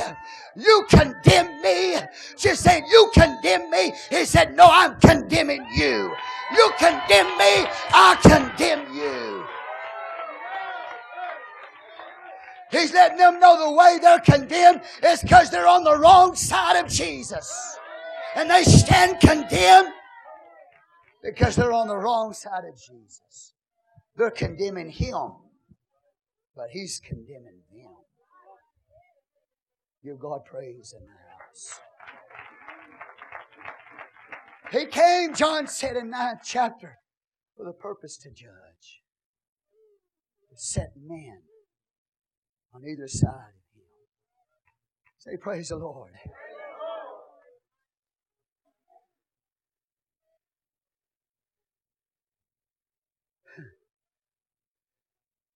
Oh, verse 47, he that is of God heareth God's words. If you're of God, you're going to hear God's words.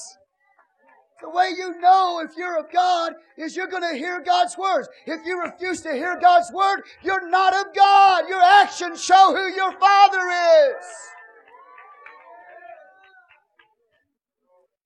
You hear His words if you abide in His truth. You continue in His word. You stick to it.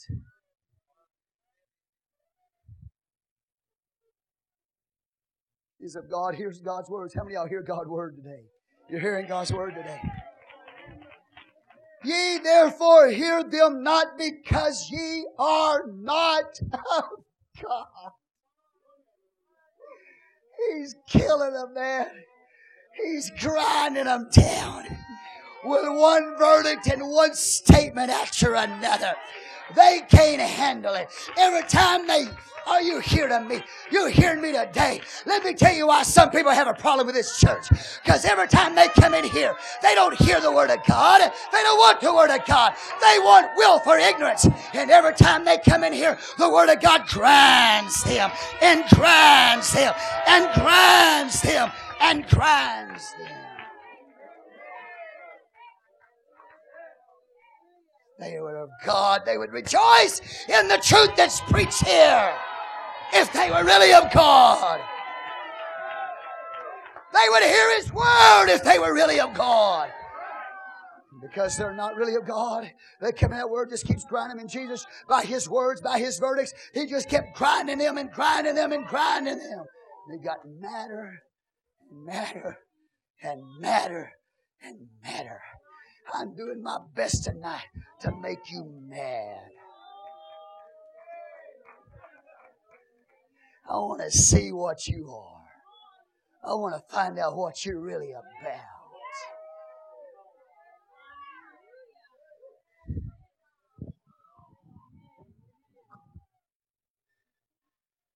Woo. Somebody say, woo. Yeah.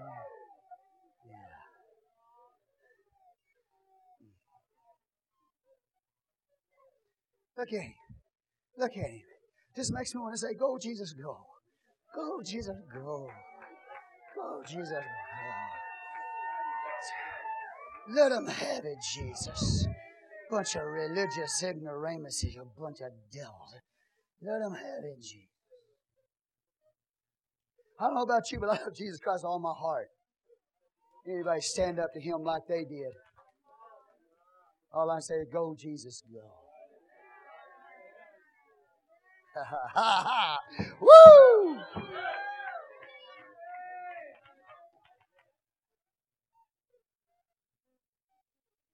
How many of y'all say, I believe in Jesus, I love Jesus? Do you walk in holiness?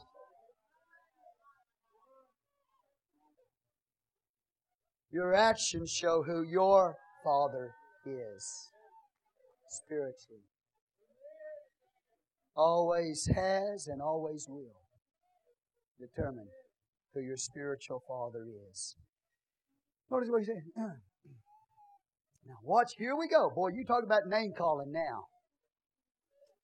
Then answer the Jews. This are the religious leaders, by the way. Remember, he's still in the temple. He's still in the temple. He's still in church. You talk about having church. That's the way to have church. You're full of the devil. You don't even know God. If you knew God, you'd know me. Why don't you understand what I'm saying? Here, okay. You talk about having church, man. He had church. Praise the Lord, God. I got to remember who I'm preaching to, though. You're the saints. You're the saints. You're the saints. Okay. Praise the Lord. Oh, hallelujah. You're the saints. I told you a long time ago that they wanted Jesus as long as He was working miracles. As long as He had a bread program, He had multitudes. But there is no command of Jesus in the miracle. But when He started laying the truth on them, they got up and walked out. The house will be full of people looking for miracles and I want a bread program. But you start laying the demands and commands of Jesus Christ and they will walk out faster than they got in. I don't care. Goodbye, good riddance. I've had enough. Goodbye, good riddance. Now let me smile at you. You know I love you. Here we go. Then answer the Jews. Those are religious leaders. Remember, those are the ones that claim to believe. In verse 30, they claim to believe. Then answer the Jews and said unto him, say we not well that thou art a Samaritan? You're a Samaritan. Oh, get in the name calling now, man. You really want to get to somebody, just walk up to them and say, you're a Samaritan. They won't even know what you're talking about. Say, Samaritan. You're a Samaritan. Oh, thank you. I know I look nice.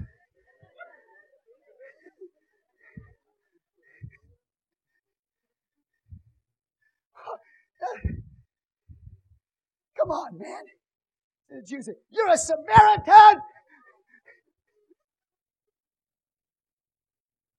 You know what they were saying to him? The Samaritans would be known and were known as magicians. And they're saying to him, you are a Samaritan magician. And you're a deceiver of the people. You work magic on them. And not only are you a Samaritan, but you got a devil.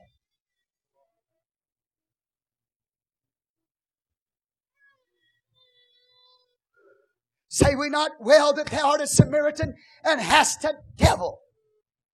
You're devil-possessed, Jesus.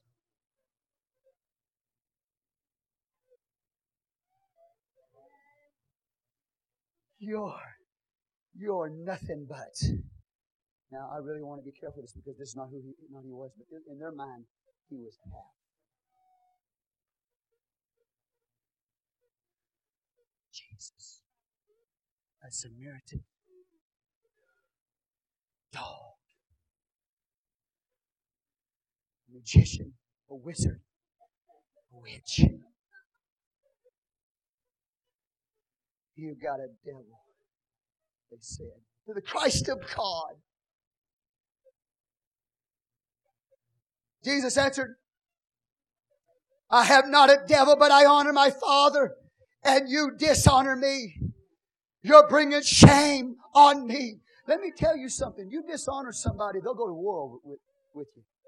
You dishonor a man, he'll kill you. You shame a man, there have been wars fought over honor. There have been murders over honor. No respect, shaming a man. People kill for that kind of thing. And they're shaming Jesus. They're dishonoring Him, telling Him He's a Samaritan, telling Him He has a devil. See, He already said that they are their father, the devil. Now they're coming back. Yeah, no, you're possessed. Back and forth. Name calling. Jesus is right. They're wrong. Because He's coming from the Spirit. Isn't that sad, church? Verse 49, Jesus answered, I have not a devil, but I honor my Father, and you dishonor me. And I bring honor to Him in my life, but you dishonor me. So then, they're dishonoring the Father. They're dishonoring the Father and the Son, because He is the Father in sonship. He said, I seek not my own glory. There is one that seeketh and judgeth. He said, I come to promote myself. Verily, verily, I say unto you, if a man keep my saying, he shall never see death. But they're so stupid. They're so stupid. They think He's talking about physical death. They're so stupid.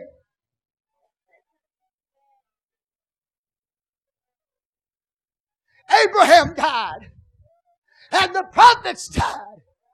We know you got a devil now. You said, he that believes in you will never die. Abraham died. And the prophets died. Are you greater than Abraham?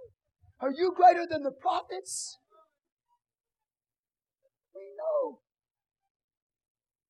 They're judging outward appearance. Verse 52. Then said the Jews unto him, now we know that thou hast a devil. Abraham is dead, and the prophets, and thou sayest, if a man keep my saying, he shall never taste death. He was talking about spiritually. You believe? Come on, you can believe in Him and still die physically, but He's talking about He'll never die spiritually. He will live from the ages to the ages. He will live throughout eternity. He will have eternal life from the ages to the ages. He's not talking about physical death. Abraham died physically, but Abraham was alive.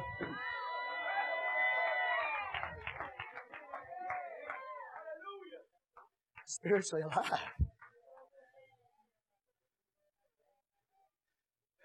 Whoa, glory to God. Can you imagine? Listen, church. Let me tell you something. There's something beyond this life. There's eternal life from the ages to the ages. That's what your goal is. That's what my goal is. To live through the ages of ages. Forever and ever and ever. And never die spiritually. Never be cast into the lowest part of damnation. That's what we're after. Jesus answered, if I honor myself, my honor is nothing. Nothing. Look at that. Do you believe that? Nothing. You honor yourself, nothing. You can go around, you can brag about how great you are spiritually and how much you love God. And you can talk about all yourself, but your actions prove who you are, who your spiritual father is. Are you continuing in His Word? Is there a place where His truth in you? Do you understand what He's saying? Do you hear the truth that's coming out of His mouth? Are you continuing in His Word?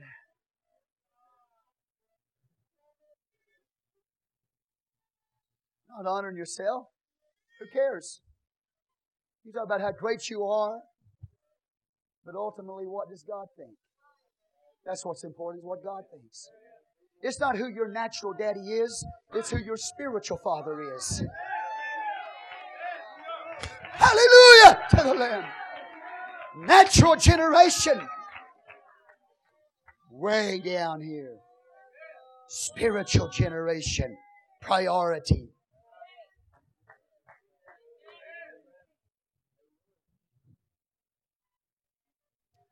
Who's your father? You mentioned some natural man. Who cares? Who cares? God is God your Father. What does God think about you? Hallelujah. Give the Lord praise in the house. You can call Jesus' name. You can tell him he's a Samaritan. You can tell him he's got a devil. Hallelujah. You can insinuate that he's illegitimate. You can do all of that. But he is God come in the flesh. It doesn't matter what you think. It doesn't matter what your evaluation is. It doesn't matter what your carnal, fleshly estimation is. He is who he is. And he proves it by his life and his actions. He honors the Father. He proves it by the Word that comes out of his mouth and alive. He proves it. And then look at them. They prove who their spiritual connection is with by their words and their actions.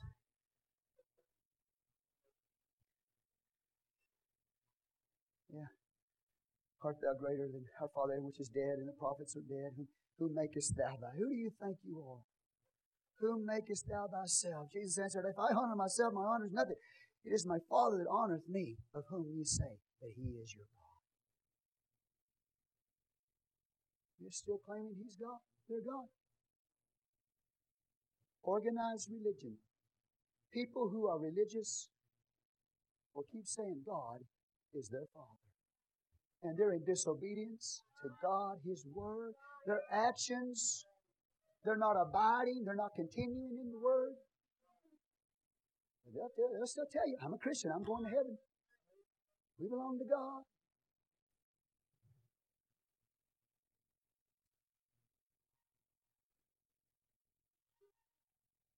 Verse 55. Yet ye have not known Him. You wouldn't know God if He walked up and looked you right in the face. Because He is. Jesus was standing right there looking Him right in the face, brother. And they still didn't know who He was. There's people in organized religion all over this world today. If God were to walk up there and look at them right in the face, they would not know who He is. How about in here? If God walked up to you and looked you right in the face, eyeball to eyeball, would you even know it was God? I believe some of you would.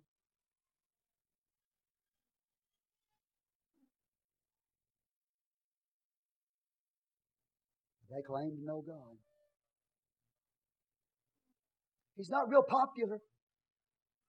The Jesus of this Bible is not real popular. The Jesus of this Bible is not the Jesus that's preached in most churches. I tell you right now, listen to me.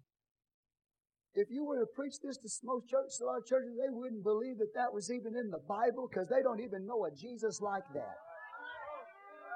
They don't even know a Jesus exists like that.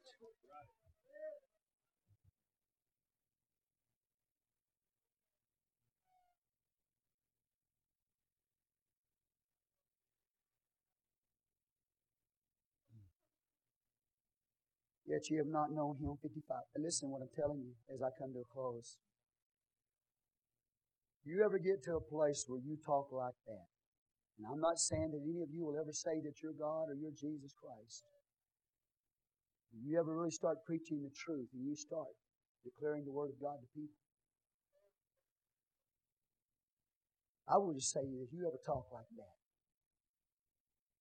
not on the same level, you better get ready. Because they're going to kill you. They're going to kill you. They're either going to want to, it starts intellectually, let's have an intellectual conversation. Then it's red face, loud words, and then from there it's slander. They'll slander your character. And then from there, after slander, they're going to find a way to kill you physically.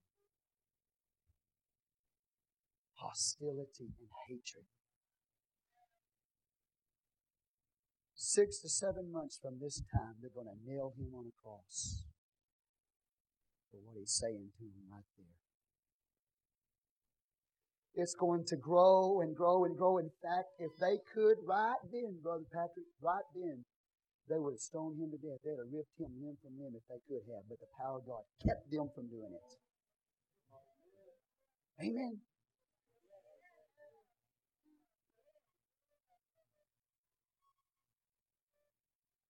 Yet you have not known Him, but I know Him. And if I should say I know him not, I shall be a liar like unto you. I'll be a liar like you. See, they looked at him as just a man and didn't see that he was God. Because he ate like a man, slept like a man, walked like a man. They said he has to be a man. They didn't say that he was God. They just thought he was a man. They ate like a man, slept like a man, walked like a man, but they were the devil.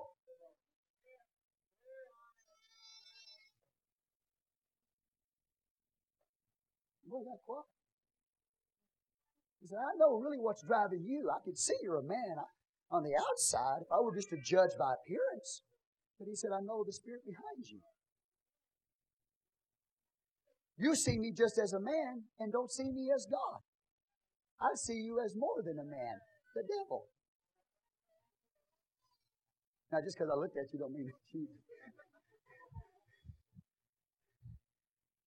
I know I'm feeling pretty good now. I got the joy of the Lord back in me now. You know, you go through a transition of fire and flame, and you start feeling good. The end.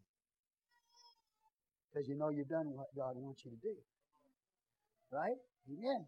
Feels good when you honor God. Okay, you with me? Yet ye have not known him, but I know him. And if I should say I know him not, I shall be a liar like unto you. But I know him and keep his saying. That's the way you know. Look at my actions, how I keep his saying.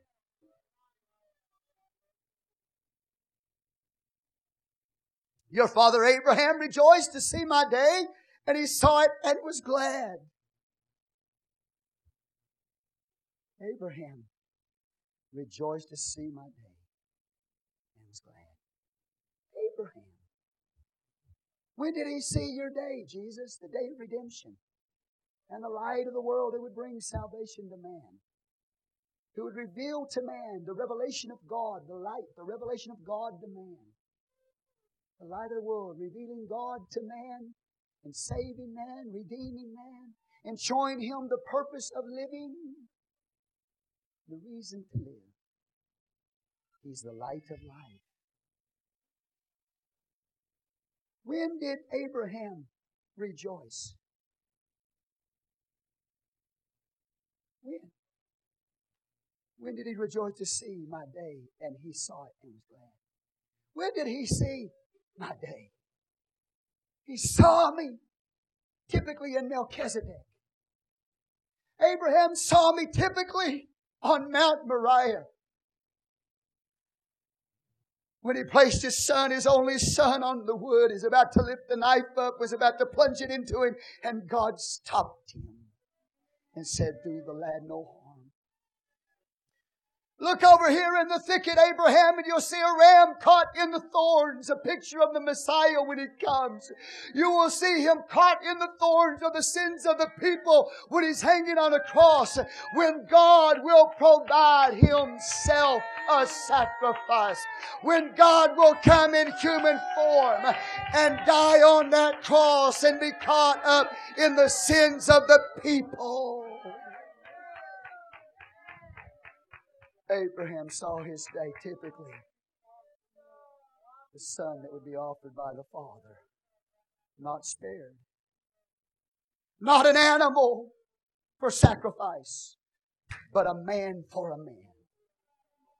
But that man more than a man.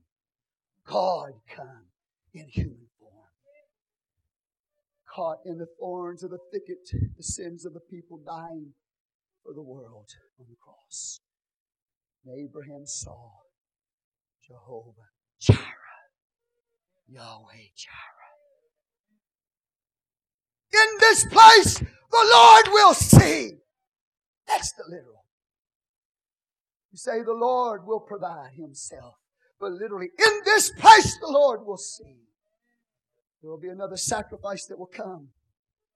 And he will die on an old rugged cross. And Abraham rejoiced to see my day. He saw Melchizedek with the finished work of bread and wine in his hand. And Abraham rejoiced to see my day. He saw it on Mount Moriah, the sacrifice in the thorns. He rejoiced to see his day. He saw the day when he walked in between the sacrifices. Hallelujah. Oh, and God made a covenant with Abraham as he went through the sacrifices. He cut covenant with Abraham. Abraham rejoiced to see his day.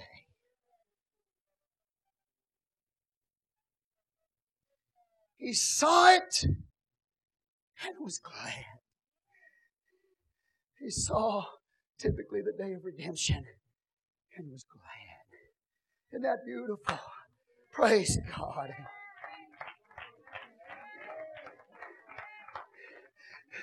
Then said the Jews unto him, Thou art not yet 50 years old, and hast thou seen Abraham? They're looking at him only as a man. He said, They said, You're not even 50 years old. How sayest thou? They said the Jews unto him, Thou art not yet 50 years old, and hast thou seen Abraham? Yeah, because he's Abraham's God. He's the God of Abraham.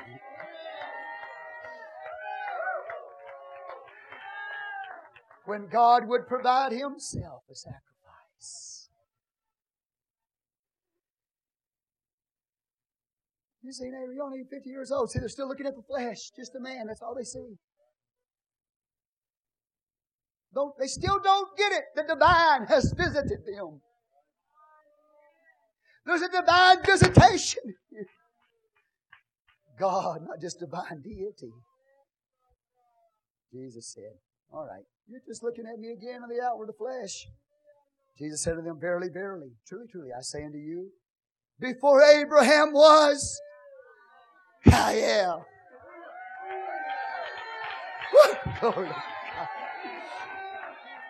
I am the bread. I am the light. I am the good shepherd. I am the door of the sheepfold. And on. Yahweh, shepherd. Yahweh, light. Yahweh, door. Yahweh. Before Abraham was, I am. He didn't say before Abraham was, I was. He said before Abraham was, I am. I am. What he's telling them is right now I'm standing here in time and I'm looking at you. But as God, I'm back there with Abraham right now.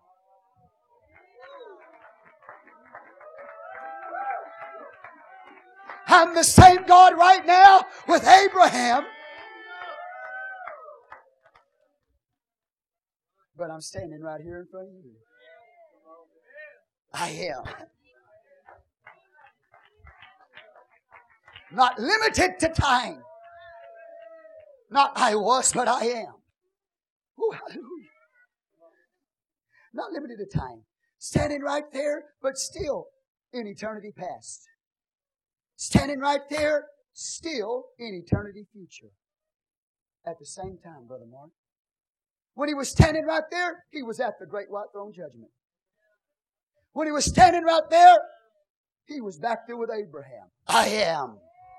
Only God can say that. Jesus, are you saying that you are the eternal Son?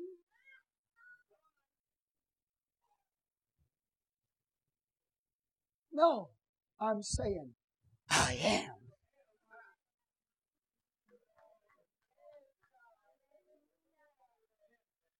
Trinitarians would have you to believe that Jesus pre-existed as a man. He didn't pre-exist as a man. He pre-existed as God. It wasn't the Son that pre-existed. It wasn't the man that pre-existed. It was the eternal Spirit of God. Jesus as the eternal Spirit of God. Jesus as God pre-existed. I am. Not a man pre-existing. Not a son pre-existing. But God pre-existing. Give the Lord worship in the house. That's nonsense to say that Jesus pre-existed as a man. You can't exist before you exist.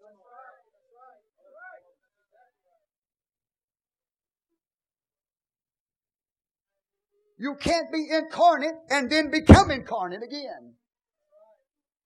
Then you would have two incarnations of the Son.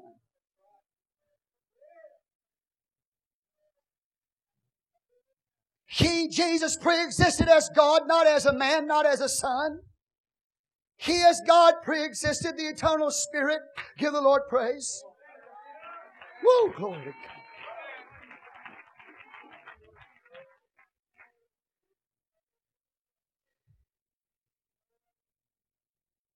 So I got that out of the way. How many in this church today think that Jesus pre-existed as a man before He became a man?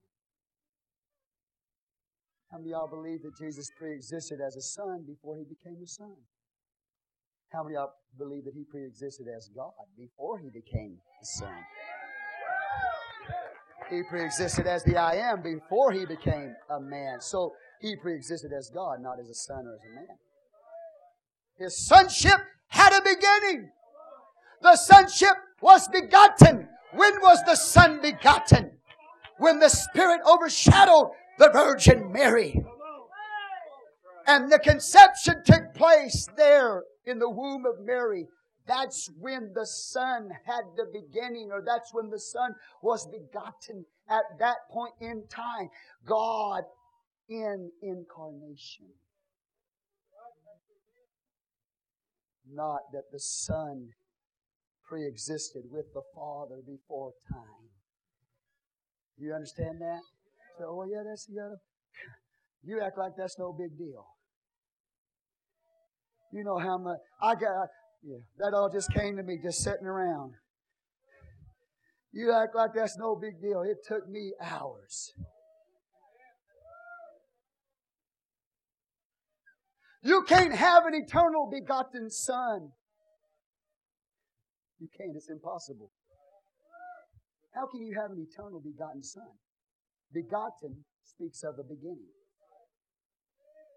And when was He begotten? When did He begin? As a man, Son. When God overshadowed the womb of the Virgin Mary and entered into that baby. Come on, give God praise.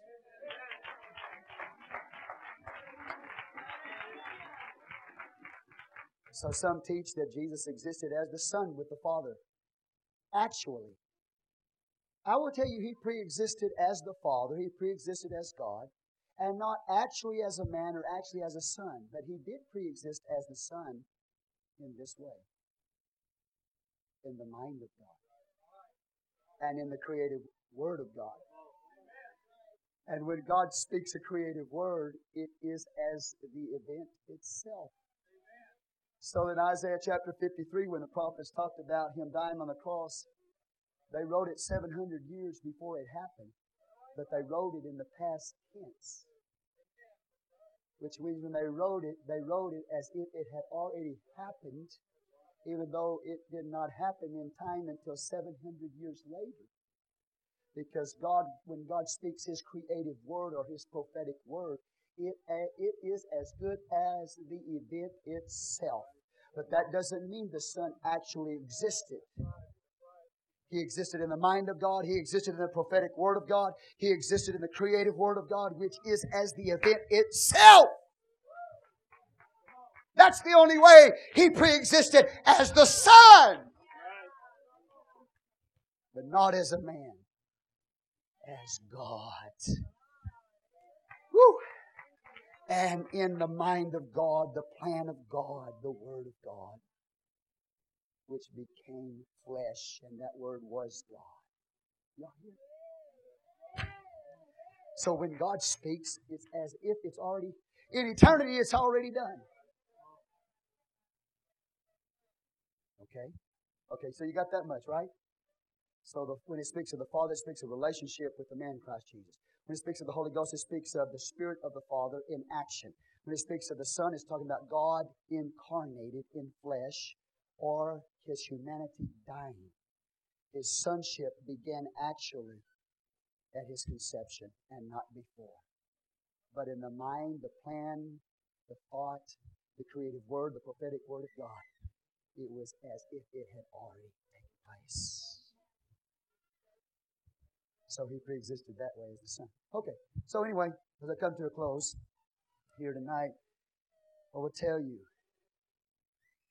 that there are some who will say, when He said, I am, before Abraham was I am, they will say, okay, He's speaking there as the Son, not as God. And they will say that Jesus was the eternal Son, the eternal generated Son.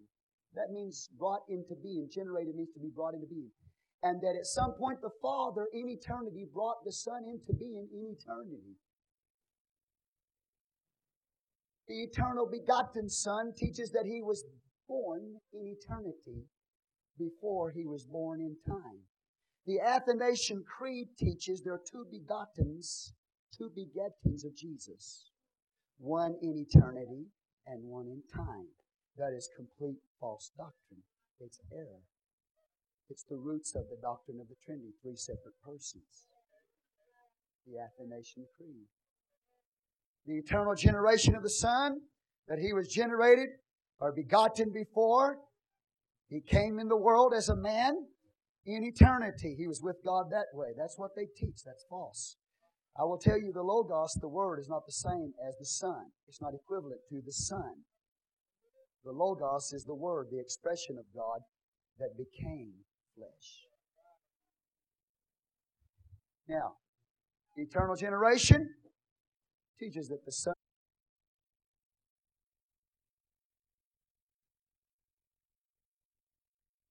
Praise the Lord. No, I'm ready to go. Do you understand what I'm trying to tell you? I will say this to you, that people who believe in the doctrine of the Trinity and believe in the eternal generated Son or the eternally begotten Son, that He existed before He became a Son.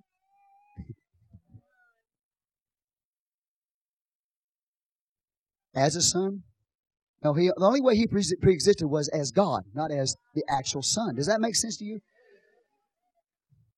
And they come up with things, these Trinitarian teachers come up with things they can't even define for themselves.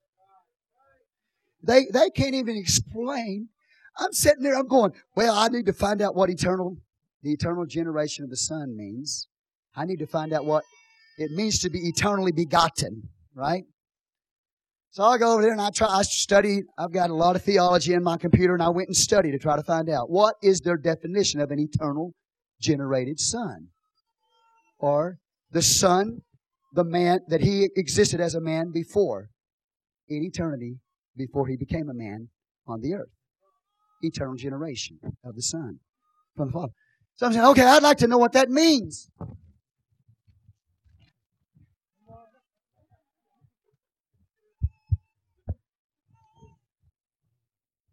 All right, so, praise the Lord. I got a little study in theology as I come to a close tonight. By the way, I got to finish preaching everything. I got to finish preaching this thing. I have to close my Bible for. Praise the Lord, my mic's going off. Yeah, okay. Let me get back to the Word in just a minute. Listen, y'all ready for this? I know you love this kind of stuff. You really do, you know. You said, I don't care, Pastor. Is it? Okay, you like it. Okay, I'll read it for you. Okay, you ready? The generation of the Son and the procession of the Holy Spirit. Now, I'm just going to get into the generation of the Son here. This is coming out of Botner's studies in theology. Now, listen carefully. The kindred doctrine of the eternal generation of the Son and of the eternal procession of the Holy Spirit are admittedly doctrines which are but very obscurely understood by the best of theologians. Certainly, the present writer, with his limited study and experience, is not under the delusion that he shall be able to give a fully satisfactory explanation of them. He proposes only to define the doctrines and to offer a few brief comments. He said there's only a few theologians that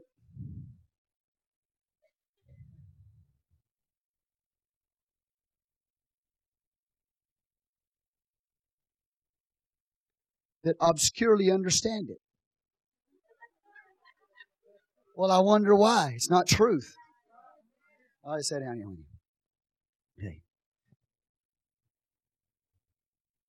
Okay, let me read that again. The kindred doctrines of the eternal generation of the Son and of the eternal possession of the Holy Spirit are admittedly doctrines which are but very obscurely understood by the best of theologians. Certainly the present writer, with his limited study and experience, is not under the delusion that he shall be able to give a fully satisfactory explanation of them. He proposes only to define the doctrines and to offer a few brief comments. The eternal generation of the Son, as stated by a representative theologian, is defined as an eternal personal act of the Father, wherein by necessity of nature, not by choice of will, He generates the person, not the essence of the Son, by communicating to Him the whole indivisible substance of the Godhead, without division, alienation, or change, so that the Son is the express image of His Father's person and eternally continues, not from the Father, but in the Father, and the Father in the Son.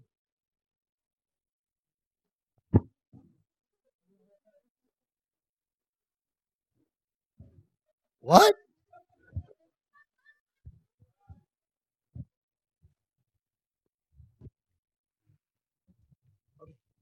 That's coming from Dr. A. Hodge, Outlines of Theology.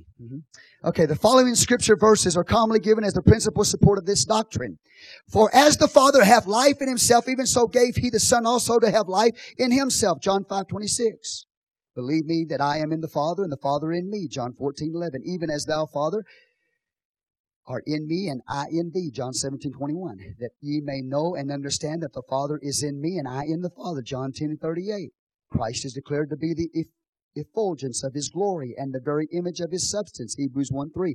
For God so loved the world that He gave His only begotten Son, that whosoever believeth on Him should not perish but have eternal life. John 3:16. Now listen to what this theologian says. I've got an honest theologian here for you. Okay? He quotes another theologian who tries to define the generation of the Son, eternal generation of the Son. Okay? And here's what this theologian says. His name is Botner. Okay, he studies in theology. The present writer feels constrained to say, however, that in his opinion, the verses quoted do not teach the doctrine in question. Does not teach the eternal generation of the Son. That's what this theologian says, in his opinion. He feels that the primary purpose of these and similar verses is to teach that Christ is intimately associated with the Father and that He is equal with the Father in power and glory. That He is, in fact, full deity, rather than to teach that His person is generated by or originates in an eternal process which is going on within the Godhead. Even though the attempt is made to safeguard the essential quality of the Son by saying that the process by which the Son is generated is eternal and necessary, he does not feel that the attempt is successful. If, as even Augustine, for instance, asserts the Father is the fountain or source of the Trinity, from whom both the Son and the Spirit are derived, it seems that in spite of all else we may say we have made the Son and the Spirit dependent upon another as their principal cause, and have destroyed the true and essential quality between the persons of the Trinity. This guy's Trinitarian, but he doesn't even believe in the eternal generation of the Son. As we have stated before, when the Scriptures tell us that one person within the Trinity is known as the Father and another the Son, they intend to teach not that the Son originated by the Father, nor that the Father existed prior to the Son, but they are the same in nature. This apparently was also the position held by Calvin. For at the conclusion of his chapter on the Trinity, he says, by studying the edification of the church, I have thought it better not to touch upon many things which would be unnecessarily burdensome to the reader without yielding him any profit. For to what purpose is it to dispute whether the Father is always begetting? For it is foolish to imagine a continual act of generation, since it is evident that three persons have subsided in God from all eternity. That is a bunch of foolishness.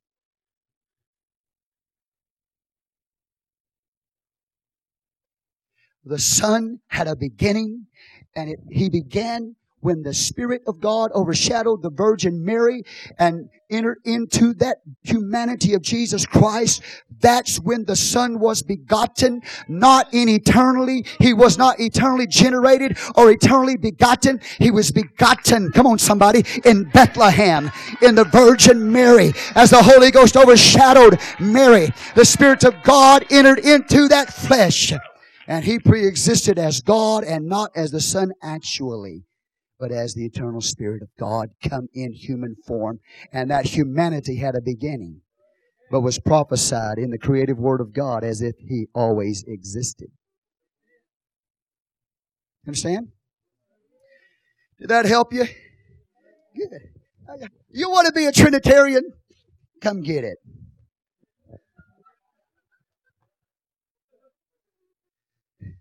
I stick with the Bible. Praise the Lord. Before Abraham was, I am. Not as the Son, but as God, I am. I am is the Spirit of the Lord. I am is the Spirit of God. I am is the Spirit of the Father. One Spirit, not two spirits. The Holy Ghost is the Spirit of God in action. The Father is His relationship with the man Christ Jesus. And the Son had a beginning. Sonship is always connected to God in incarnation. Okay, praise the Lord. Praise the Lord. Hallelujah. Give God praise. Jesus said unto them, Verily, verily, I say unto you, before Abraham was, I am. Then took they up stones to cast at Him. I told you to get physical. I better get my theology. Okay. I told you they'd get physical. They went from an intellectual discussion to emotion. It got louder and it got louder, and they started calling each other names. Jesus was right and they were wrong. And it went from there to slander, and it went from slander to physical outrage. They wanted to kill Him. Because Leviticus 24. Listen, watch. I want you to catch this. This is one of the most important things I'll say. Why are they going to try to stone Him, Brother Patrick? Because in their mind, He's not claiming to be the eternal Son. Hear me? When He said, before Abraham was, I am, they knew He was claiming to be Yahweh. So that's why they're going to try to stone Him to death. Because they say He's blasphemed. He's making Himself equal with God. You see what I'm saying to you? You see what I'm saying to you? Okay. Go to Leviticus 24 and I come to close. Thank you for staying till 10. Hallelujah. Leviticus 24.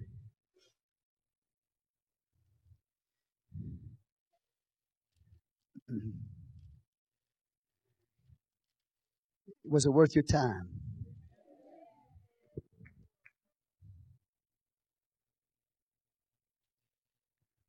Okay, verse 16. 24:16.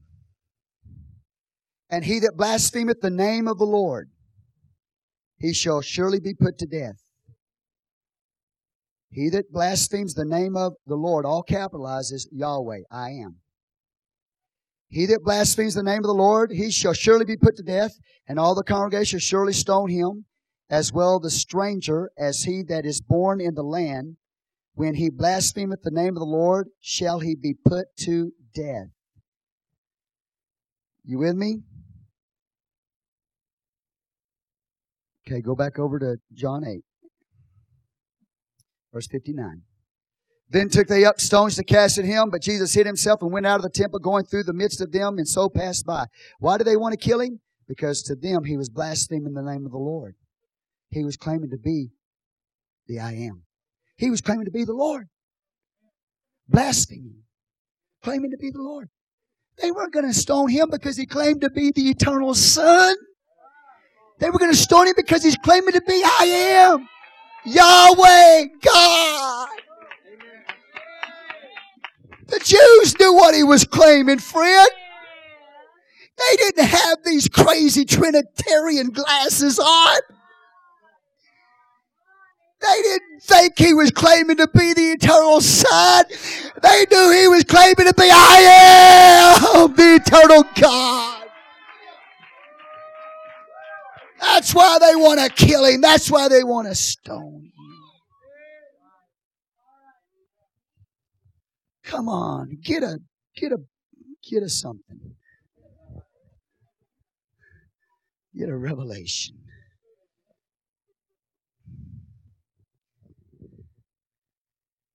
And he just walked from the temple, left church that day, had a nice service. Got in his car and drove off.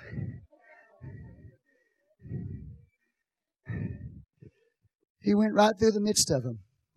And they wanted to stone him with stones. And nobody could touch him. Nobody could kill him. Because it wasn't his time. He was on God's time clock. Everything he did was according to God's time clock. Because he's God come in the flesh. And they refused to see the visitation of deity among them. Isn't that sad? They should have been the ones, when he came, that accepted him and preached him. They should have been the ones who were the first ones to sing of his glory. They should have been the ones to declare. The leaders should have been telling the people. He's the ones the prophets preached about. He's the one that Abraham saw and rejoiced in his day. He is, I am. He is the Lord. Isaiah 43. 43. Look at this. Look at this. Isaiah. Let me get the verse. Somebody say, praise the Lord. Love you, Jesus. Hallelujah. Hallelujah. You know that in Exodus chapter 3, I am passage, don't you? In the burning bush. Okay. Sorry to keep you so long.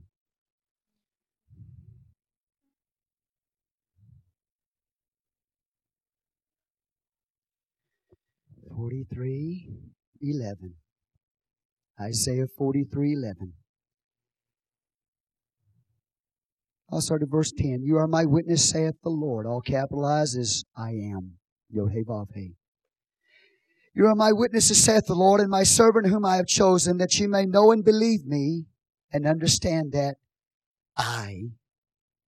He. Before me there was no God formed, neither shall there be after me. I, the Lord, and beside me there is no God. Or even I am the Lord. He said there's only one God and there's only one Lord. And when Jesus claimed, I am the Lord. I am the light of the world. They knew he was claiming to be the only God, that there would be no other God formed. He's the only God. That's why they wanted to kill him. They knew he was claiming to be Psalm 27:1. The Lord is my light and my salvation. Of whom shall I be afraid? When he said, I am. They knew what he meant. Do you know what he meant? I thank God that I know who he is. Because without the revelation that Jesus is the I am, I would die in my sins and perish forever. There was no doubt in their mind as to what he was saying. They just refused to believe it, and they continued in their willful ignorance. Father, in your name right now, oh, Jesus, I have sought today to give you glory.